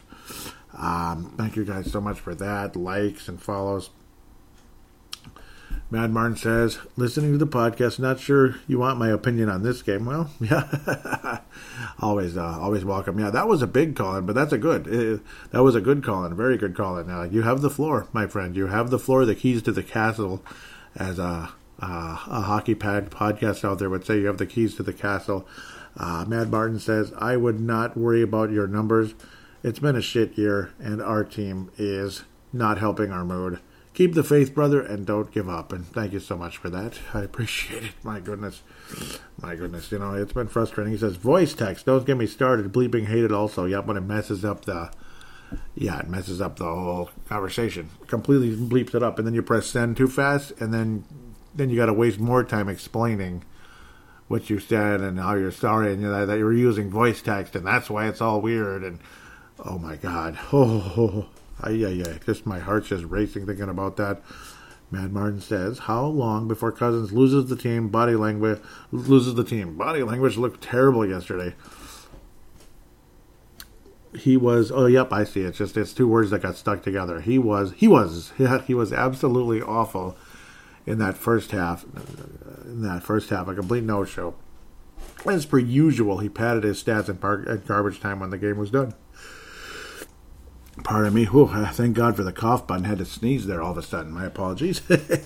But that's exactly right. And they even mentioned that too. How, see, he's the kind of guy it would be good to have on your fantasy team because he'll always pad those stats, Kirk Cousins, unless it's just one of his crazy games where nothing happens. Where today he didn't really have a whole lot there, but that's fine if you want the Vikings to win. Probably the less Kirk does, the better, unless it's Justin Jefferson padding Kirk's stats for him, per se. Touchdowns and yards and all that good stuff and accurate passes. Yeah, that's what he does. He pads his stats. He really does. Another one, he says, Matt Martin says, I've got to say I don't blame any fan for saying tank it. What's the point of winning another game? We now need to look at the long-term picture. Yeah. We won today, but obviously this is like after the Atlanta game, of course. It's true, though. I mean, it's true. Would you rather be, is 6-10 going to get you any closer to the postseason than 3-13? You know what I'm saying? So there is that. There really is. Another one, I don't envy you guys with the choice of candidates for president. It's no better here. It's a total shambles. Most politicians are self-serving arseholes. Yep. Most of them are. Yeah. Yeah, most of them are. I do have a candidate that I strongly prefer over the other, but no, I mean I understand how there's always self-serving, there's always an agenda one way or another. Of course, I don't want to get too far into it, but yeah, there's a major frustration with everything these days. There really is.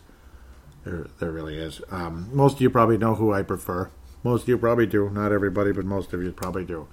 He says, sounding tired on the podcast, my friend. Have a well-earned rest this week. I'm treating the rest of the season as a preseason. Let's see what we've got for the future in these young players. And yeah, unfortunately, see, I was tired after doing lawn cleanups. And then during the week off, I did 0 lawn cleanups because of the snow. And then now I'm back doing cleanups again and all that, and right back to the games again, doing the shows. So it's like right back to the grind, boy. Not that I don't enjoy doing the shows. It's just that the grind of the lawn cleanups during this time of year, it's going to be nice when it's over. And it usually is. Mad Martin says, I do wonder, should this team have stayed in an outside? Yeah. Well, God, yes. When I read this, I was like, God, yes. He says, I do wonder, should this team have stayed an outside team? 68-78. 4 Super Bowl appearances, and 5 NFC Championship games. So back then, what's it? Oh, 68 to 1978. What's wrong with me? 4 Super. I'm looking at I thought it was a record. Those are the years. I apologize, Dave. 68 to 78, 1978. 4 Super Bowl appearances and 5 NFC Championship games. 79 to 20. That was like the year I was born, all the way up to today. 5 NFC Championship games, and guess what? 0 for 5. 0 for 5 in those 5 NFC Championship games. 0 for 5. Yeah. 0 for 5. Yeah, that was the Redskins. Redskins won, and to think of how long it took just to get to that freaking Falcons game, 1987 to 98. Oofta. Oof. And 87 to 98 felt like a lifetime. It really did, because I was very young in 87. I was very much around and all that, and I remember the game, actually, yes. But, 98, 11 years later, I was basically a young adult already. And I was. Giants, 41 donut.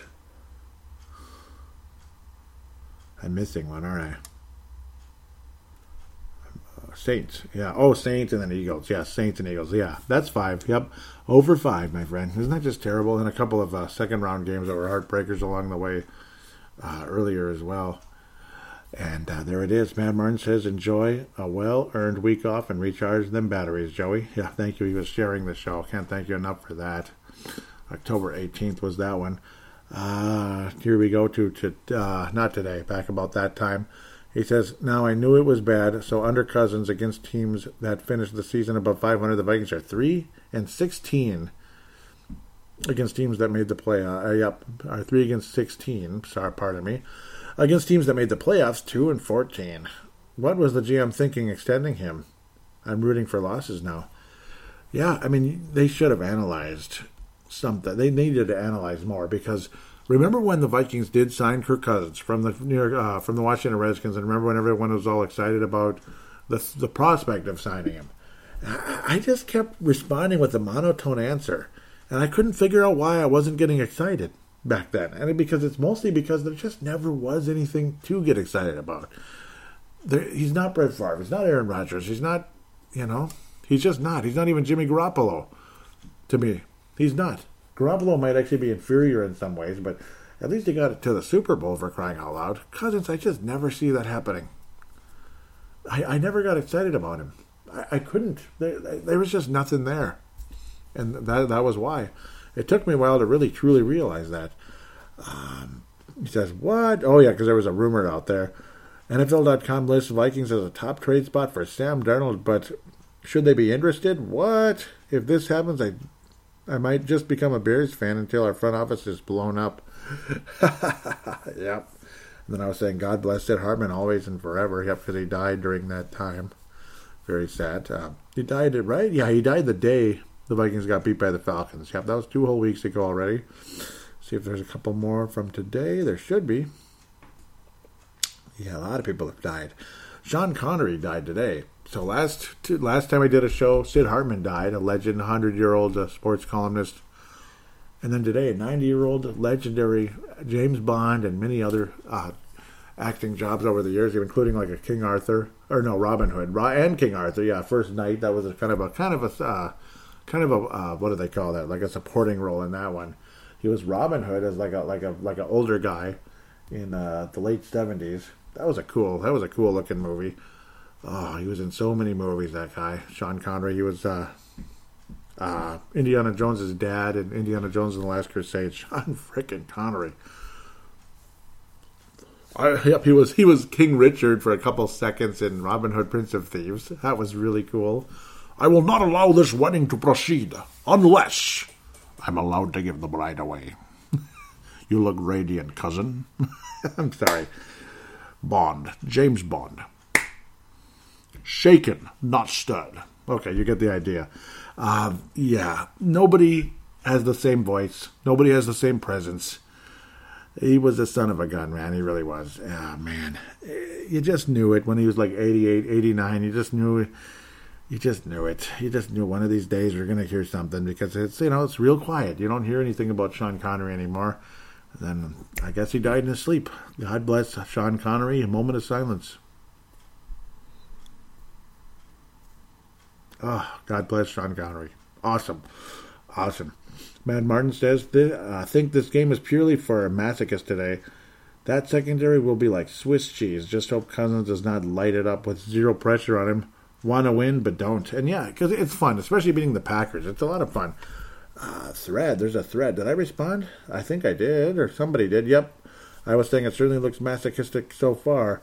Mad Martin was saying, I would hope that's our last win this season, but no doubt they win more games and totally bleep up the draft as always. Yeah, just like the Minnesota Wild and Minnesota Wild, like, yay, we're always stuck in the middle. We get like the 15th, 16th, 17th pick, and you get Luke Cunnin instead of, a star player. But there's always star players floating around. Do you ever have faith in the frickin' front office to find the guy? You got Justin Jefferson, though. I mean, that guy's a franchise wide receiver. You got Delvin Cook, a franchise running back. Now, if we could get a franchise quarterback, well, or, and God forbid, a frickin' another couple of linemen pop up. Wouldn't that be amazing? Oh, boy. Yep, here it is. He asked the question. Mad Martin says, can this GM identify and cultivate the next quarterback? One thing is undeniable. This front office was so negligent in identifying that Cousins needed line help. He's not a mobile quarterback, and they did bugger all to build around his strengths after spending their money. They did bugger all, didn't they? Yeah, basically that means they did absolutely nothing. For those of you that might be not sure about the slang term there, they did bugger all. They did. That means nothing, man. I mean, they didn't do jack bleep. That's what we might say around here. Yeah, you take a guy who's not mobile, he doesn't sense pressure well, and you ignore the offensive line. That's like buying a Ferrari and putting diesel fuel in it. Makes perfect sense, right? Perfect sense. Just put diesel fuel right into that Ferrari, and enjoy. Unless Ferraris take diesel, because maybe I'm not a car expert or anything, but I don't think they do. You'd probably want to put the premium high octane, right? Something like that, 92 octane, right? And something like that, and you put freaking diesel in it.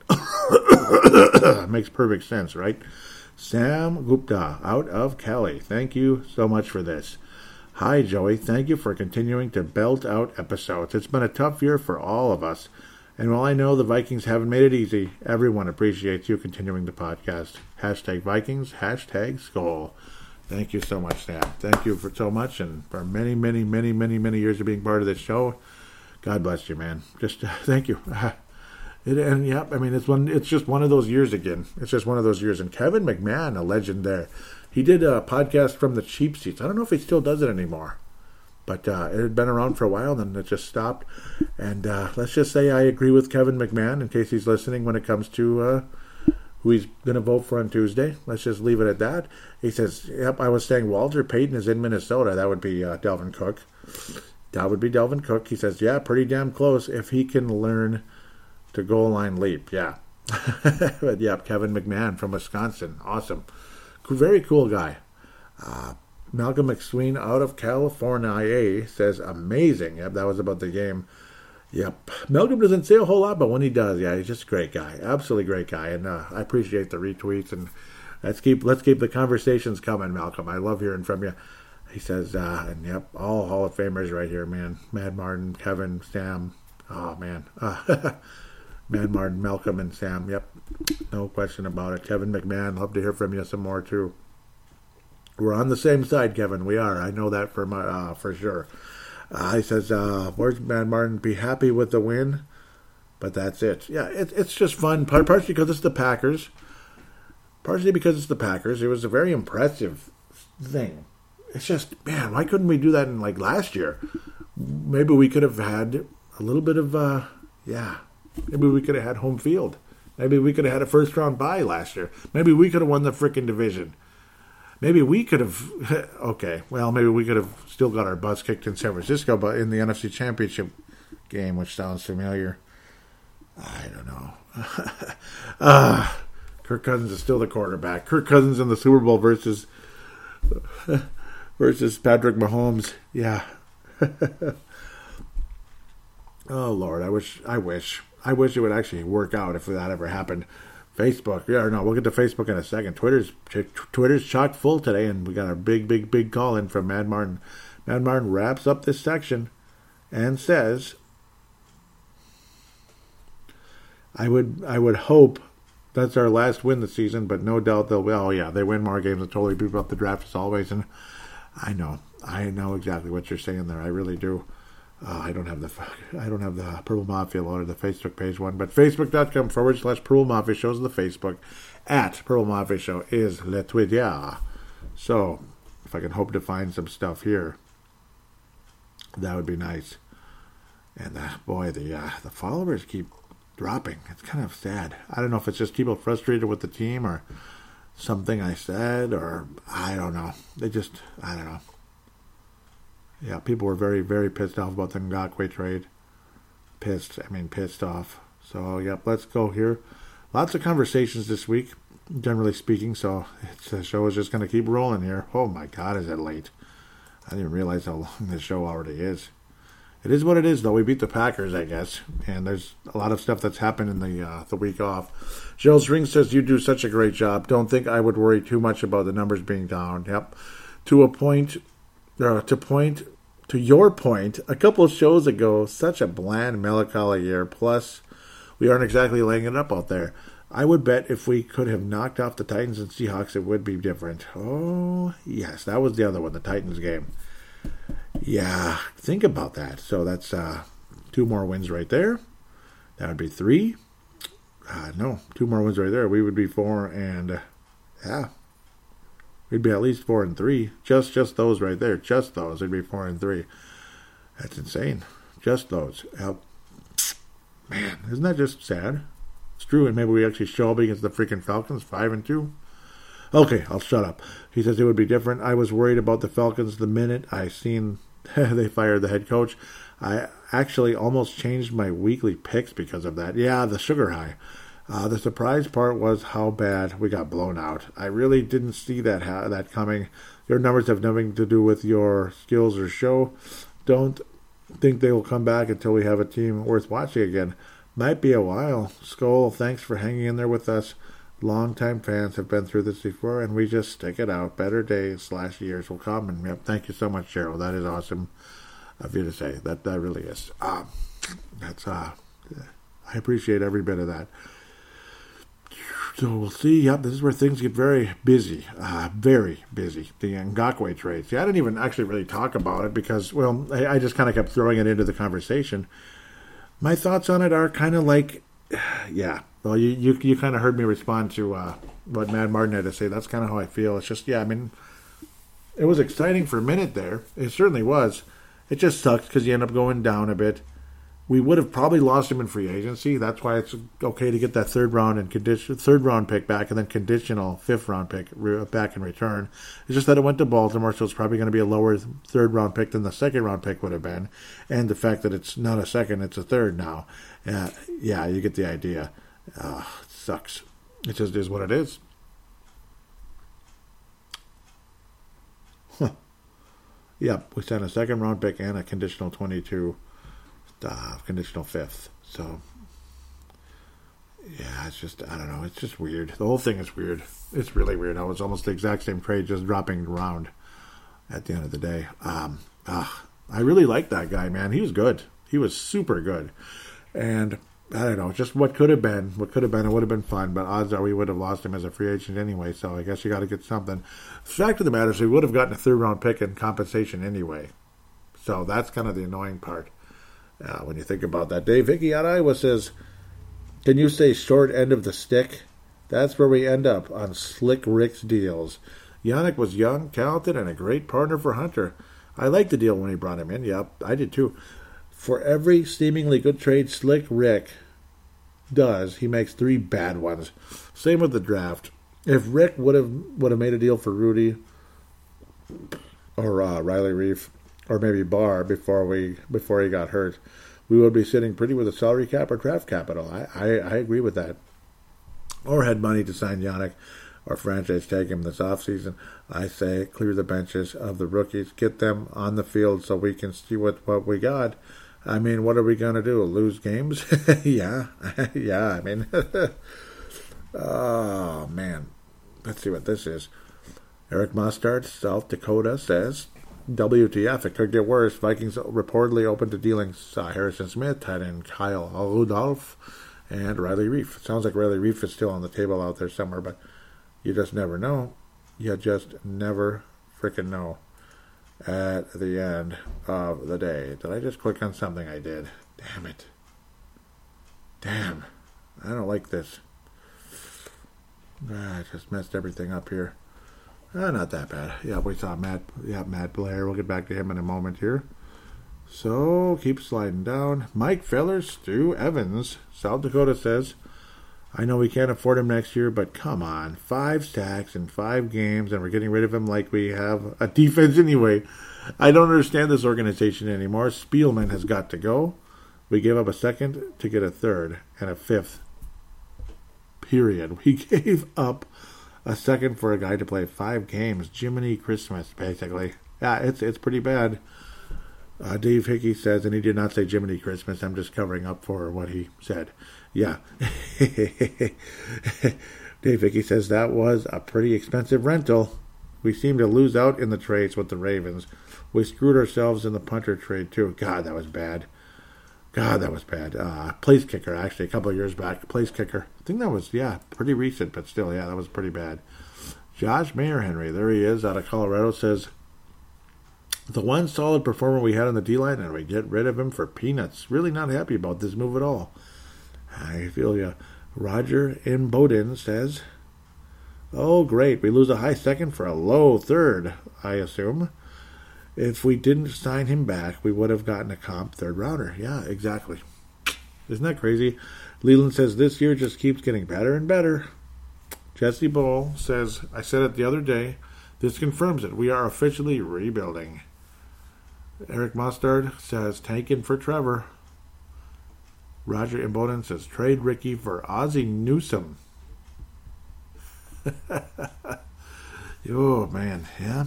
Man, oh, man. Ah, man. Man. Tanae Brown says, rebuild begins. And then he shows an image of Trevor Lawrence as a Minnesota Viking with that long hair and all that stuff. Looks like a Final Fantasy character. Post, FF7 or so era. Eric Mustard says, I'm having flashbacks to Viking Moss 2.0, and that was with Mr. Yeah, that was interesting. Oh, okay, he's talking about the 2010 when we just threw him away. Yeah, made a traded a draft pick and threw him away. Okay, so now Matt Blair, 1950 to 2020, loss of Matt Blair at age of 70. Apparently he had dementia in the end. Spectacular linebacker for the Vikings in the 70s and 80s.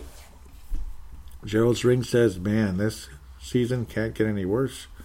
Matt Blair was a staple of some of those great teams, 70s. Tough losing two icons in less than 1 week. Yeah, no question about that. Dave Hickey says, it's definitely a sad time. Matt Blair will go down as one of the all-time greats of the game and a great leader for the Vikings. Leland, Iowa. Leland Albertson says, one of the few old Vikes I actually met. Sad day, sad year. Mark Carlson, Iowa, says, oh no, I don't know what to say. His name is so familiar to Viking fans in my generation. I'm not sure if I had a football card of his or not, but I sure heard his name mentioned a lot during games. Thanks for keeping us updated, Joey, and you're welcome. Brett McCarthy, South Dakota, says, R.I.P., rest in peace. Dave Hickey, again, says, or did he respond earlier? Nope, this is his first one. Oh, yeah, he did. Dave Hickey says, so sorry for the loss of one of the greatest Viking players of all time. He was my favorite linebacker as a kid on the Purple People Eaters. Yep, he was a linebacker for the Purple People Eater defense, partly because he was from Iowa. Yeah. Iowa State, pardon me. And after him, Chad Greenway took over the Iowa mantle for Viking linebacker. Rest in peace, Matt Blair. Yep, no question. Yep, Matt Blair, 70 years of age. God bless Matt Blair. Moment of silence. God bless Matt Blair.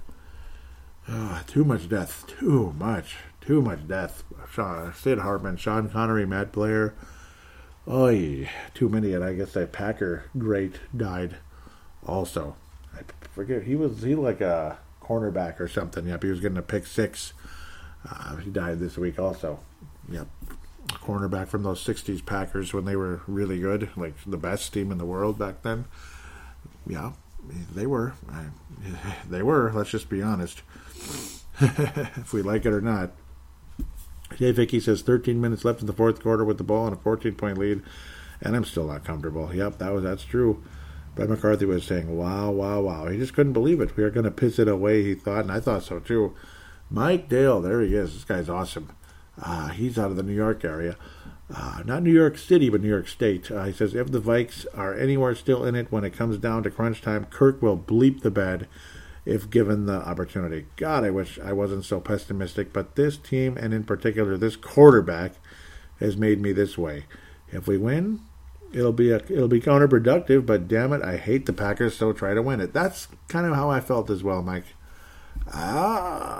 Dave Hickey says, love those thoughts. I feel the same way. Yep, isn't he good? Mike Dill says, I'm sure a psychiatrist would diagnose our entire fan base with masochism. Yep, there's that word again, like from Dave Martin earlier. Masochism, or maybe Stockholm Syndrome, since we certainly back and defend this team that has perpetually held us captive in their misery. We are definitely not all right. Ha ha. Yep, that's true. Yep.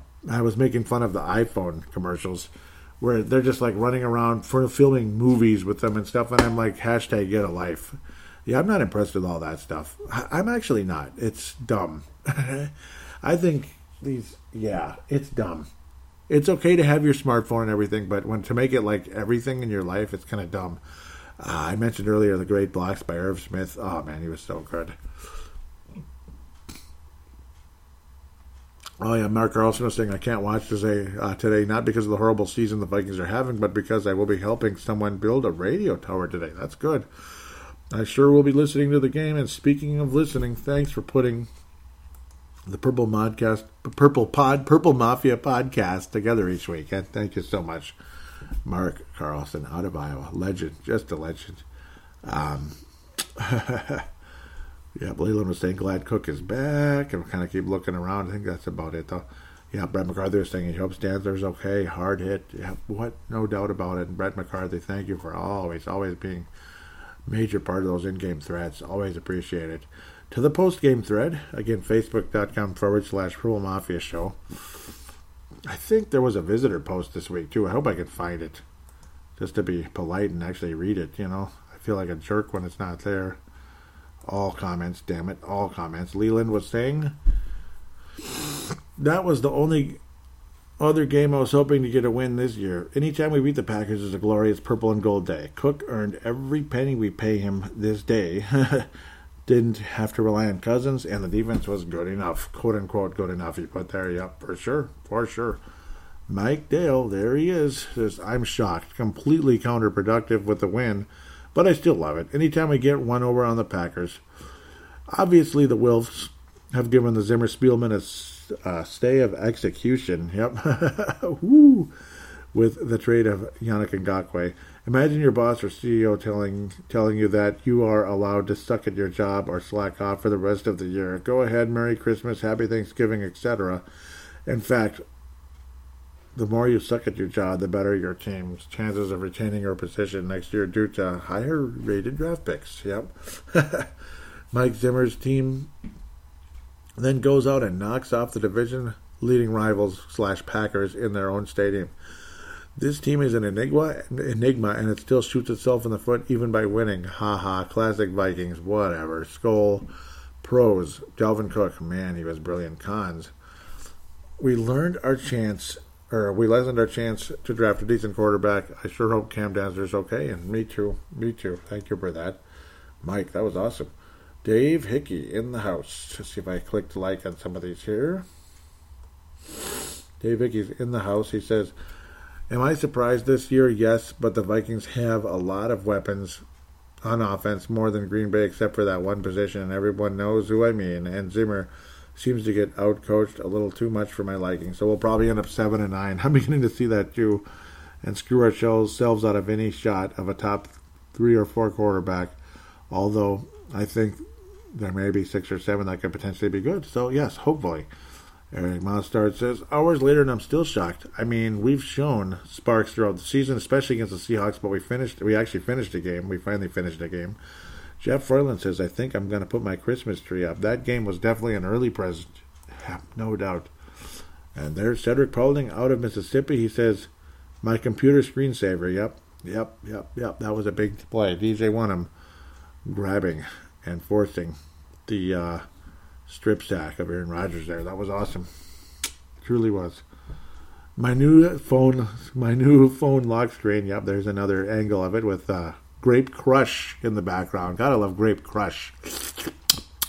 It tastes really good, doesn't it? I need to get that again. I haven't had it for a long time. Grape Crush. And yep, and you got some, he was smashing out that limeade right there. That lime or Sprite or whatever you want to say with the lime and green. Yeah. Jerry Hicks, there he is out of St. Louis. Boy, it's been a long time. Jerry Hicks out of St. Louis. Still remember you, buddy. Hope you're still a listener, and great to hear from you. He says, great game. And Brett McCarthy says, well, we came to play. No question about that. Inbox. What do you mean inbox? No, I'm just kidding.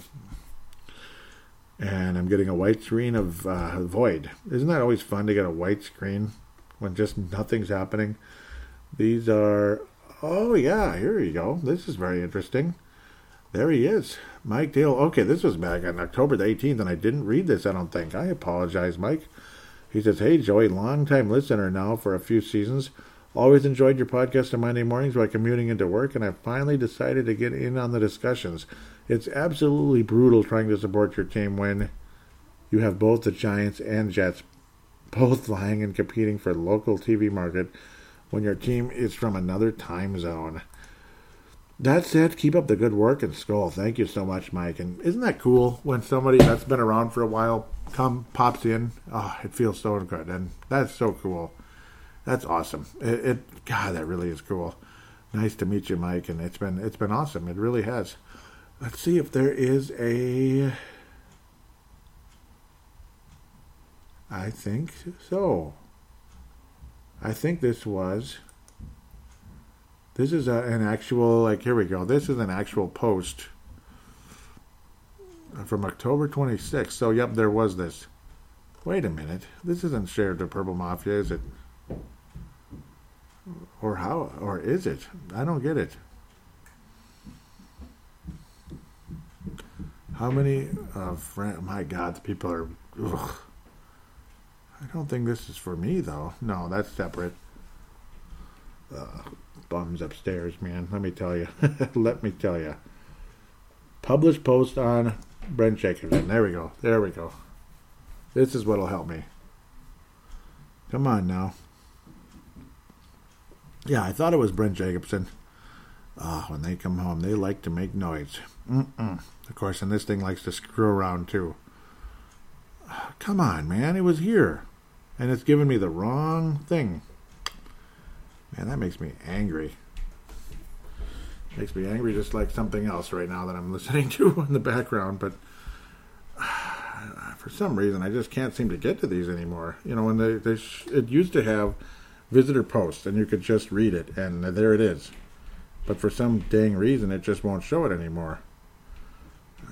Maybe I can just keep pushing and pushing, but I don't see it anymore. That's so dumb. Oh, no, that's scheduled. That's not going to help me either. Oh, my God. Yep, it won't let me do it.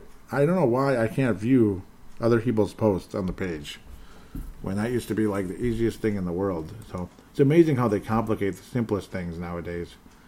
It's ridiculous, isn't it? Pardon me. It should be here. I should be able to see it, and I'm not seeing it. And it was here before. Maybe I'll view it as a visitor. Yeah, I'm a visitor now. What do you think of that? I'm viewing it as a visitor. I'm outside, and I'm still not seeing his post. Doesn't that just drive you crazy? Probably going to have to just, figure that out sometime. I'm truly sorry. I really am. I guess the best place to do it, if you're going to share something, might be to put it in the messages, because that's how I got Mike's message to me, and that's good to know he's a long-time listener. That is awesome, man. It really is. So with that said, can't thank you guys enough for listening to the show. Sorry it's so long, but I guess it's been 2 weeks, and we beat the Packers, and there was, Matt Blair passing away, and, and the trade of Yannick Ngakoue, and all the other conversations that have been floating around out there, and the frustrations of this, and the shocking of that, and, man, it's been a weird couple weeks, hasn't it? People dying, and, man, hopefully secondary players emerging and getting better and better. I thought Gladney was good. So with that said, I hope you had a safe and happy Halloween out there, all of you. I'm not a huge Halloween fan, but there's a fun side to it.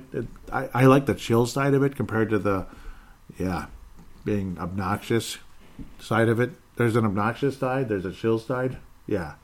You can kind of guess what both of those two things are. Just kind of relaxing and not worrying about hanging out with a ton of people and making a lot of noise. Yeah, it's just not for me.